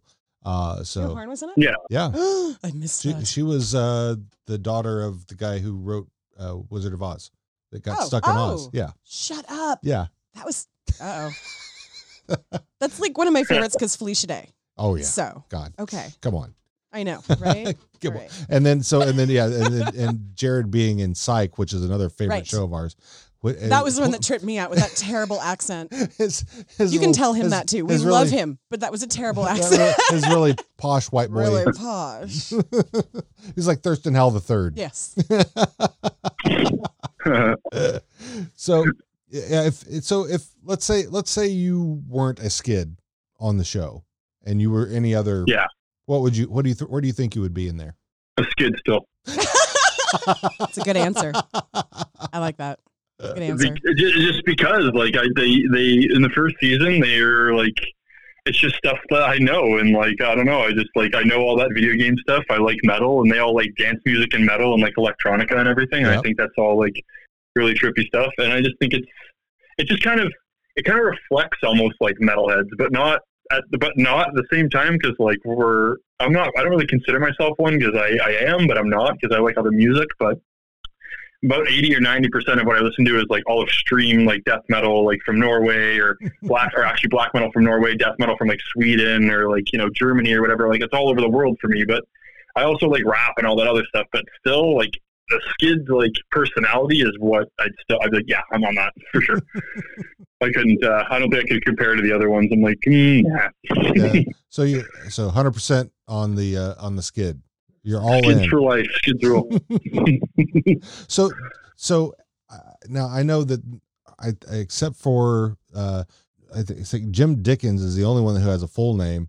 The McMurrays have last names. I don't know if there's any of them else. Well, we have a few where we know or we think we know because of clues that have been throughout the show. Yeah. But I'm pretty sure Jim Dickens is the only. Yeah, he's the only one. With Is Jim Dickens? Dickskin. Dickskin. Dickens. So does Connor have a last name? And if he doesn't, have you made one up for him? No, I don't. He doesn't have a last name, not that I've been told. But if I did have one, it'd be probably Connor Harity or Schleslowski or something weird. Okay. I don't know Lots if of that's the Z's and last name, but very yes. yeah, a lot of lots of consonants. I mean, because like even Coach doesn't have a name. He has no name. He's just Coach. I mean, his dead wife has a name. Yes. Yeah, Barb. Barb. And that's great. Like, I don't know, it's a mystery, and like it's good to it's kind of like good to throw that out there too, because like I'm like, what would their name be and everything, and I don't know. Like, there's only Mrs. McMurray and there's McMurray. That's all he's known. Right. I don't. No one else has told me their name. Well, see, there's the only one thing that there's. I don't know if it meant to be there or if it was just a troll, but when in the Fart Book episode, Katie put her name as her last name as Campbell. So there's this whole theory that the characters were named after Wayne Campbell, as in Wayne's World, Party Time, Excellent. Sorry. But that might be a joke, or it could be just because girls like to put different last names because they just do. I don't know. I see that a lot. They're like, I'm going to have a different last name. I'm like, okay, whatever you want. True. Sure. Yeah, but we just thought that was... Sure, it's your life. Is there... Wait, that was what? Can you hear me? Yes. Yeah, I can hear you. Okay, good. Sorry. Oh, no, I was going to say, I thought it was interesting that was the name put in there. I'm sure, I kind of wonder if Jared wrote that as an homage to Wayne's World. Wayne's World to the what's his name? The guy in Wayne's World. And why is my brain? I'm only thinking of Dana Carvey. Mike Myers. Mike Myers. Mike Myers. That was Austin Powers. Yes. Right. Yes. Honestly, my favorite Mike Myers movie. How to Marry an Ex-Murderer? So I Married an Ex-Murderer. Yes. That was so great. Absolutely. Highly underrated. I remember seeing that back in the day because those are my horror movie lists when I was making them back. I loved that movie. Good times. That was one of the first that kind of blended the horror and comedy in an intentional way, and I didn't realize that till much, much later. Yeah. Yeah. Like, have you guys ever seen Tucker and Dale versus Evil? Oh, God, that's yes. pretty funny. Oh, yeah. So good. I'm ready for the sequel. Yes. We watched, me and my lady watched one the other day. I'm trying to remember the name of it. That was kind of funny. I watched a really weird one today called Images. It was all about, like, this girl in the 70s, like 72. It was like a mental health thing. Like, it was a real mind fuck. And I'm like, this movie is, like, going off the barriers of storytelling. It's great. I love it. If you guys ever get a chance to check that out, I would too. What was that one? What was it? Images. Images. Yeah, from 1972. Yeah, she's constantly looking for new horror or different horror movies she hasn't seen. Yeah. I like. Oh, you ever heard of Lucio Fulci or Dario Argento? Oh yeah. Oh yeah. Suspiria. Yeah, like House by the Cemetery is Lucio Fulci. Then there's Suspiria from Argento. Mm-hmm. There's Demons. What else is there? Cat in the Brain, I think Dario Argento does. Or I think that's a Fulci film because that one was really brutal. On this coming Monday, we're going to go see 3 from Hell. Yes. Got tickets for that. Oh, yeah. I think I'm going to see that with Cass, too, actually. Nice. Yeah, we, that the whole, especially after Sid Haig dying, because I'm born and raised horror movie fan. Like that my earliest memories of movies and books are horror movies and books. And, so like we even named, a Mastiff that we had who's now passed away. We named her Baby Firefly after the character in House of a Thousand Corpses because she looked so sweet and innocent, but could be kind of scary. But she also was, kind of, Yeah. But anyway, so yeah, we're in this house. It's big. Yeah. And me finding something that I have not seen or something, that doesn't seem like every other one. That's a pretty fun day for me. Yeah, something unique that's just not the standard. I mean, every now and I can kind of understand the standard slasher movie, but so many of them are the same as the last one. Yeah. So, Yeah. Yeah, I agree. Have you guys ever watched found footage movies? Oh, I can't. I actually can't watch those. I saw I can't process them well. Someone took me to the Blair Witch because of all the buzz that it was getting, and so I went, and I was like, this is just kind of dull. I mean, I wasn't feeling it at all. Well, and you're not a big horror fan anyway. No, I'm not. It's got to be really, really. I mean, for me, it's got to be really, really good. It's got to, like Tucker and Dale, which was funny and clever. There's got to be an amount of cleverness in it. Where Shaun of the Dead. Zombieland. Yep. Yeah. So yes. I mean, it doesn't necessarily have to be funny, but I think there's got to be a little bit of humor in it, but it's got to be clever writing for sure. So. No, I gotcha. I just always think found footage movies are different because it's like it looks like it could have happened and everything, and like they usually do really a lot of money on their effects. Mm-hmm. Yeah. But there's one I pointed out that I like a lot. It was called Grave Encounters. It's about a paranormal activity people. Like they go and they do their show and they go into this one haunted like mental asylum, and then they can't find their way out. They know the way out, but it's not the way out anymore, and it just gets really, really like demented. And then number 2 came out, and I noticed Mr. Dylan Playfair was in it, and I congratulated him on it because I really I liked that one too. It was pretty funny and scary at the same time. Nice, that's the best combo. Yes. Yeah, one of the hockey boys is in there. DP, to call. I liked him in Goon. Yes. Him and Andrew. Or Goon too. Yeah. So, yeah. So getting back I gotta check out that series again. Getting back to Letterkenny a little bit. One of the things that we're always talking about on our podcast is all of the very quotable lines from the show. Do you have any do you have one that's your favorite? A phrase like pitter patter or... Yeah, well, Texas size 10-4. I like hard no and Texas size 10-4. Yes. I like hard no. I like those 2 ones the best. I use them both in my everyday conversation. Yes. It's either that or mostly it's can confirm mm-hmm. or that's probably my opposite of Texas size 10-4 or pitter patter for sure or figured out. Figured out is actually I've said that to my students and they look at me like I'm so weird. Like, just figure it out. Fucking figure it out. You figure it out. They will one day. And they'll watch it. Tell it to your face. Oh, yeah. But yeah, I like figure it out, too. And hard no and Texas size 10-4. Those are my top 3 for sure. Yeah. There's so many good ones. Oh, yeah. And what's funny is, Fart Book. I know lots of folks don't like Fart Book. But I think it's honestly one of the most clever episodes there is. Just because of... Yeah, well, the kids falling off bikes is hilarious. But there, and the way Devin did his Zuckerberg or his Eisenberg Zuckerberg was so spot on. And I mean, it's just about the shit that goes on social media all the time. It was really clever. And I know a lot of even our friend Heidi that we interviewed about it when we had her on as a guest host, she was like sighing the entire time when it was talking about farts. Like, yes, I like this part, but I didn't want to because of all the farts. It's a double it's a double-edged knife there. I think that we have with that.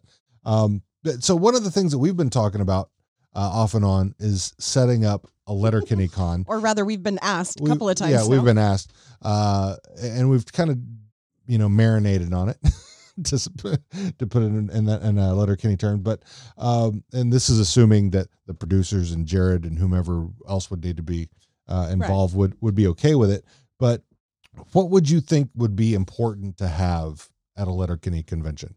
What would be important to have is just I don't know, everyone who really loves the show and supportive, like who would come out, just come bring your costumes, dress how you are, or you like cosplay and everything, or just, I don't know, maybe if you just had like kind of replicas of all the sets that we have, or like if you had a replica of the farm and a replica of everything around, and then it's just kind of like you're there in Letterkenny almost, like you can get a replica of Stewart's basement and the skids are all hanging down there and like doing the signing autographs and everything. Like, I don't know, that'd be kind of creative, but all depends.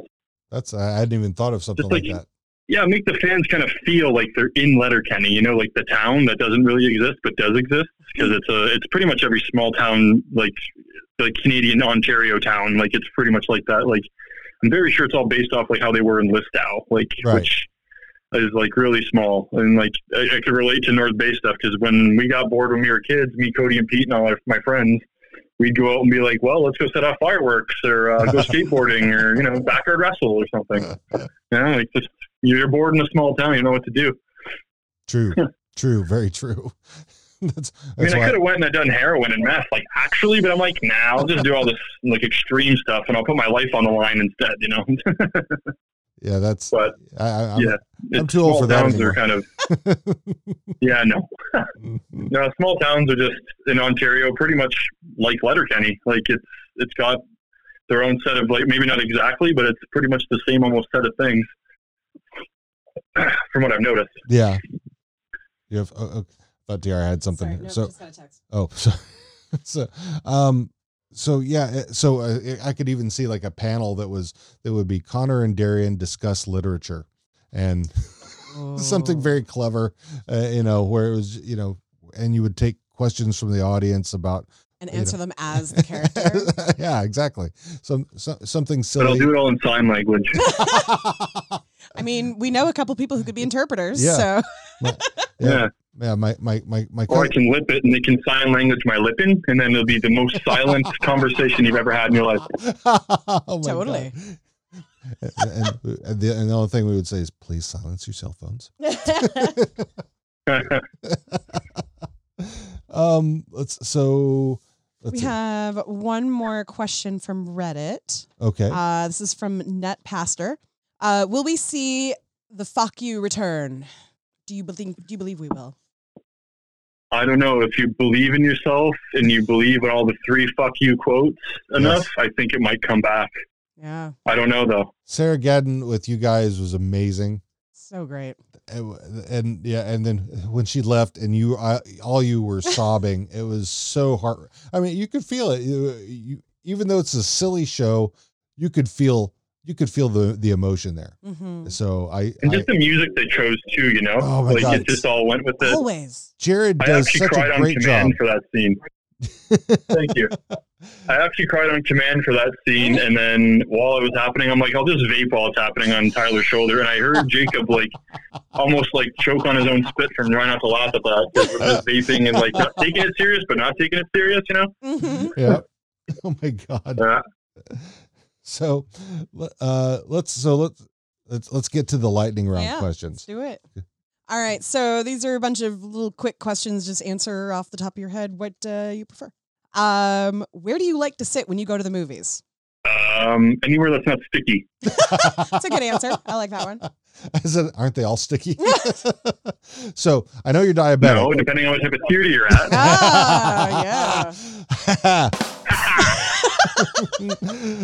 So I know you're diabetic, but assuming you could have it, cake or pie? Oh, cake for sure. Give me some cheesecake. Oh my God. All up in that. Get my high blood sugars. Did we just become best friends? I knew it. I was just going to say that y'all became best friends just now. Go ahead. Who is the kindest person you know? The kindest person that I know. That's really hard because there's lots of kind people that I know. But I'd probably have to say either my lady or my mom. Aww. We love you, Mom. Two, because like my lady she's super, super kind with like everyone around, and like she tries her best to be anyways. And like my mom is she has good intentions, but she goes a mile a minute. It's like she's on speed or cocaine, but she doesn't do that at all. But she's really fast, like moving and talking, and I can't really understand her sometimes. So I'm like, you got to give me a second here, Mom. So yeah. Is a hot dog a sandwich? What kind of sandwich and what's on the hot dog? Well, just up to you. Yeah. Do you philosophically? Is a hot dog a sandwich? Is a hot dog a sandwich? This is something that's come up on our show. Oh, is a hot dog a sandwich? Yeah. Okay. Yeah, pretty much a meat sandwich. All the entrails and stuff, you know. Yeah. Boots. Yeah, or as Don likes to call it, a tube meat taco. Tube meat taco. Yeah. There you go. Tube meat. I'll have myself some tube meat tonight, honey. All right, last one. Dogs or cats? I can't decide on that. They're both great in their own ways. And he's got a cat. So cat dogs. Okay. Cat dogs. We've seen that cartoon. Yeah, we've seen that. So yeah, me too. Back in the day. So before we sign off, is there anything else you would like to plug and or promote? Just I hope everyone enjoys Letterkenny and just keeps supporting the show. We're dropping the other next season on October 11th on Crave, the 14th on Hulu, and then I'm pretty sure I was told the 15th for Australia. There you go. It's going to come out actually like the first season, like it's going to start then. Nice. I'm doing comedy sketches right now. I'm starting to film as we speak. Well, not as we speak, but like I have been anyways lately. It's called Plywood Mind. And it's going to just be like a bunch of different series of comedy or like rant videos that I might have, and just like, I don't know, different bunch of playlists of everything. I'm working on a kind of a shitty life hack show. It's going to look VHS style right now. I've already got three episodes done. I just got to edit them, and I don't know, just shout out to everyone from Letterkenny. Shout out to all my old school buddies in Dirt Squad and Blacktooth, and I like to say I love you to Cassandra Kane, my lady. Hi, Cassie. And yeah, that's about it. Beautiful. Do you guys have any other questions for me? Well, I'm sure we could talk for hours and hours, but people tend to tune close out. it off sometime because no one wants to listen to us for 5 hours. I mean, we could. We've been on the cusp of doing that before. So well, with your other podcast. Yeah, oh my gosh. Don't get me started. I think what we know about you, or what we've learned about you in this, has been great. I mean, you've seemed, just from everything that I've watched you on, whether it be Letterkenny or your Instagram posts or your Twitter posts, you seem like a really cool guy. And I mean, definitely somebody I would want to hang out with and watch movies with and watch you ride your skateboard, because I couldn't do that. So, oh my God, I'm so flattered. Thank you, Dee. Thank you. But no, I forgot what I was going to say here. Yeah, that's pretty much all I could really think of. That's okay. All right then. But yeah, but we will always have your back. We are fans of Letterkenny until we're your ride or die bitches. Yeah, so. That's a really great way to put it. Thank you, guys. I really appreciate you guys having me on the podcast. I would like to hang out one day. Hell yeah, that would be pretty cool. Get a beer or something, or have a sandwich, or a tube meat sandwich would be great. Well, I do happen to know a very good place that makes very good Seattle dogs. If you're ever in Seattle, yeah. And as for the beer, if you guys get bored, what was that? If you guys do get bored, watch for DSBT TV, and I would like to go to a Seattle dog place with you guys. That'd be great, and have some good beer. Oh yeah, and we can go to Seattle Underground Wrestling. Seattle Underground Wrestling. I have some friends that do that. Yeah. I'd be down. I like watching backyard wrestling, all that barbed wire and thumbtacks and chair shots. It's all fun, It's all fun. But if you guys do get bored, watch my old sketch show. We will definitely do that. Absolutely. Yes. So if you guys do get bored, just watch the old DSBT TV. I don't know if you guys did check out that before, but that's my other acting skills. If you want to. I have not checked that out yet. That is in my queue of to-dos once we get caught up on Letterkenny. Yeah, we still have. On. We just finished season 4. This will be our season 4 recap. Yeah. This episode will be on the tail end of our season 4 recap. So basically, we're slowly catching up, or quickly catching up, because we've been doing this for like less than a year. Yeah. Quickly catching up with you guys, and by the time season 7 has been out for a little bit, we will be ready for season 8. Yeah. We'll actually be able to do season 8 as they come out. Probably, depending upon when you guys are in for some treats. I'm so can't excited. wait. Can't wait. So excited. I'm like that little girl in the gift that likes eating the cotton candy. That's what I'm like right now. Patrick, thank you so much for joining us. Thank you so much. And we hope to talk to you again very soon. Thank you guys for having me. Definitely. Tell all your friends. Yes. Of course. I will promote it all over the place. I will tell all my buddies where to check it out. You guys got to send me a link, and then I'll send a link to everyone else. Beautiful. We will. All right. All right. Thank you, and have a fantastic rest of your day. Okay. You guys too, and have an awesome Sunday, and go get a nice dinner or something, Oh, yeah. Take care, guys. Talk soon. Bye. Bye.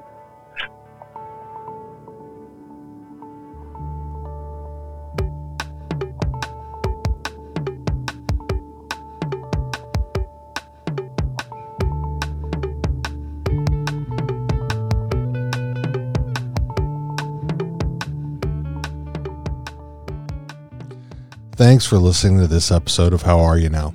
If you like us, subscribe and give us a nice review. If you don't, well, we're not for everyone, but we thank you for listening anyway. If you'd like to give us a review, you can do so via iPhone at the Apple Podcast app or via iTunes. If you don't have an Apple device, or if you choose to use another method, we can be rated on podchaser.com. If you'd like to contact us for any reason, we can be found on the interwebs at howareyouNowPod.com. We can be found on Facebook, Twitter, and Instagram at howareyouNowPod, and via email at host@howareyouNowPod.com. And finally, a big thank you to our musical guests this week, Song Dispenser. You can find them on soundcloud.com/songdispenser, facebook.com/songdispenser, and they can be contacted at songdispenser@sonicsquirrel.org. Thank you for being the lovely DJs you are. We'll see you next time.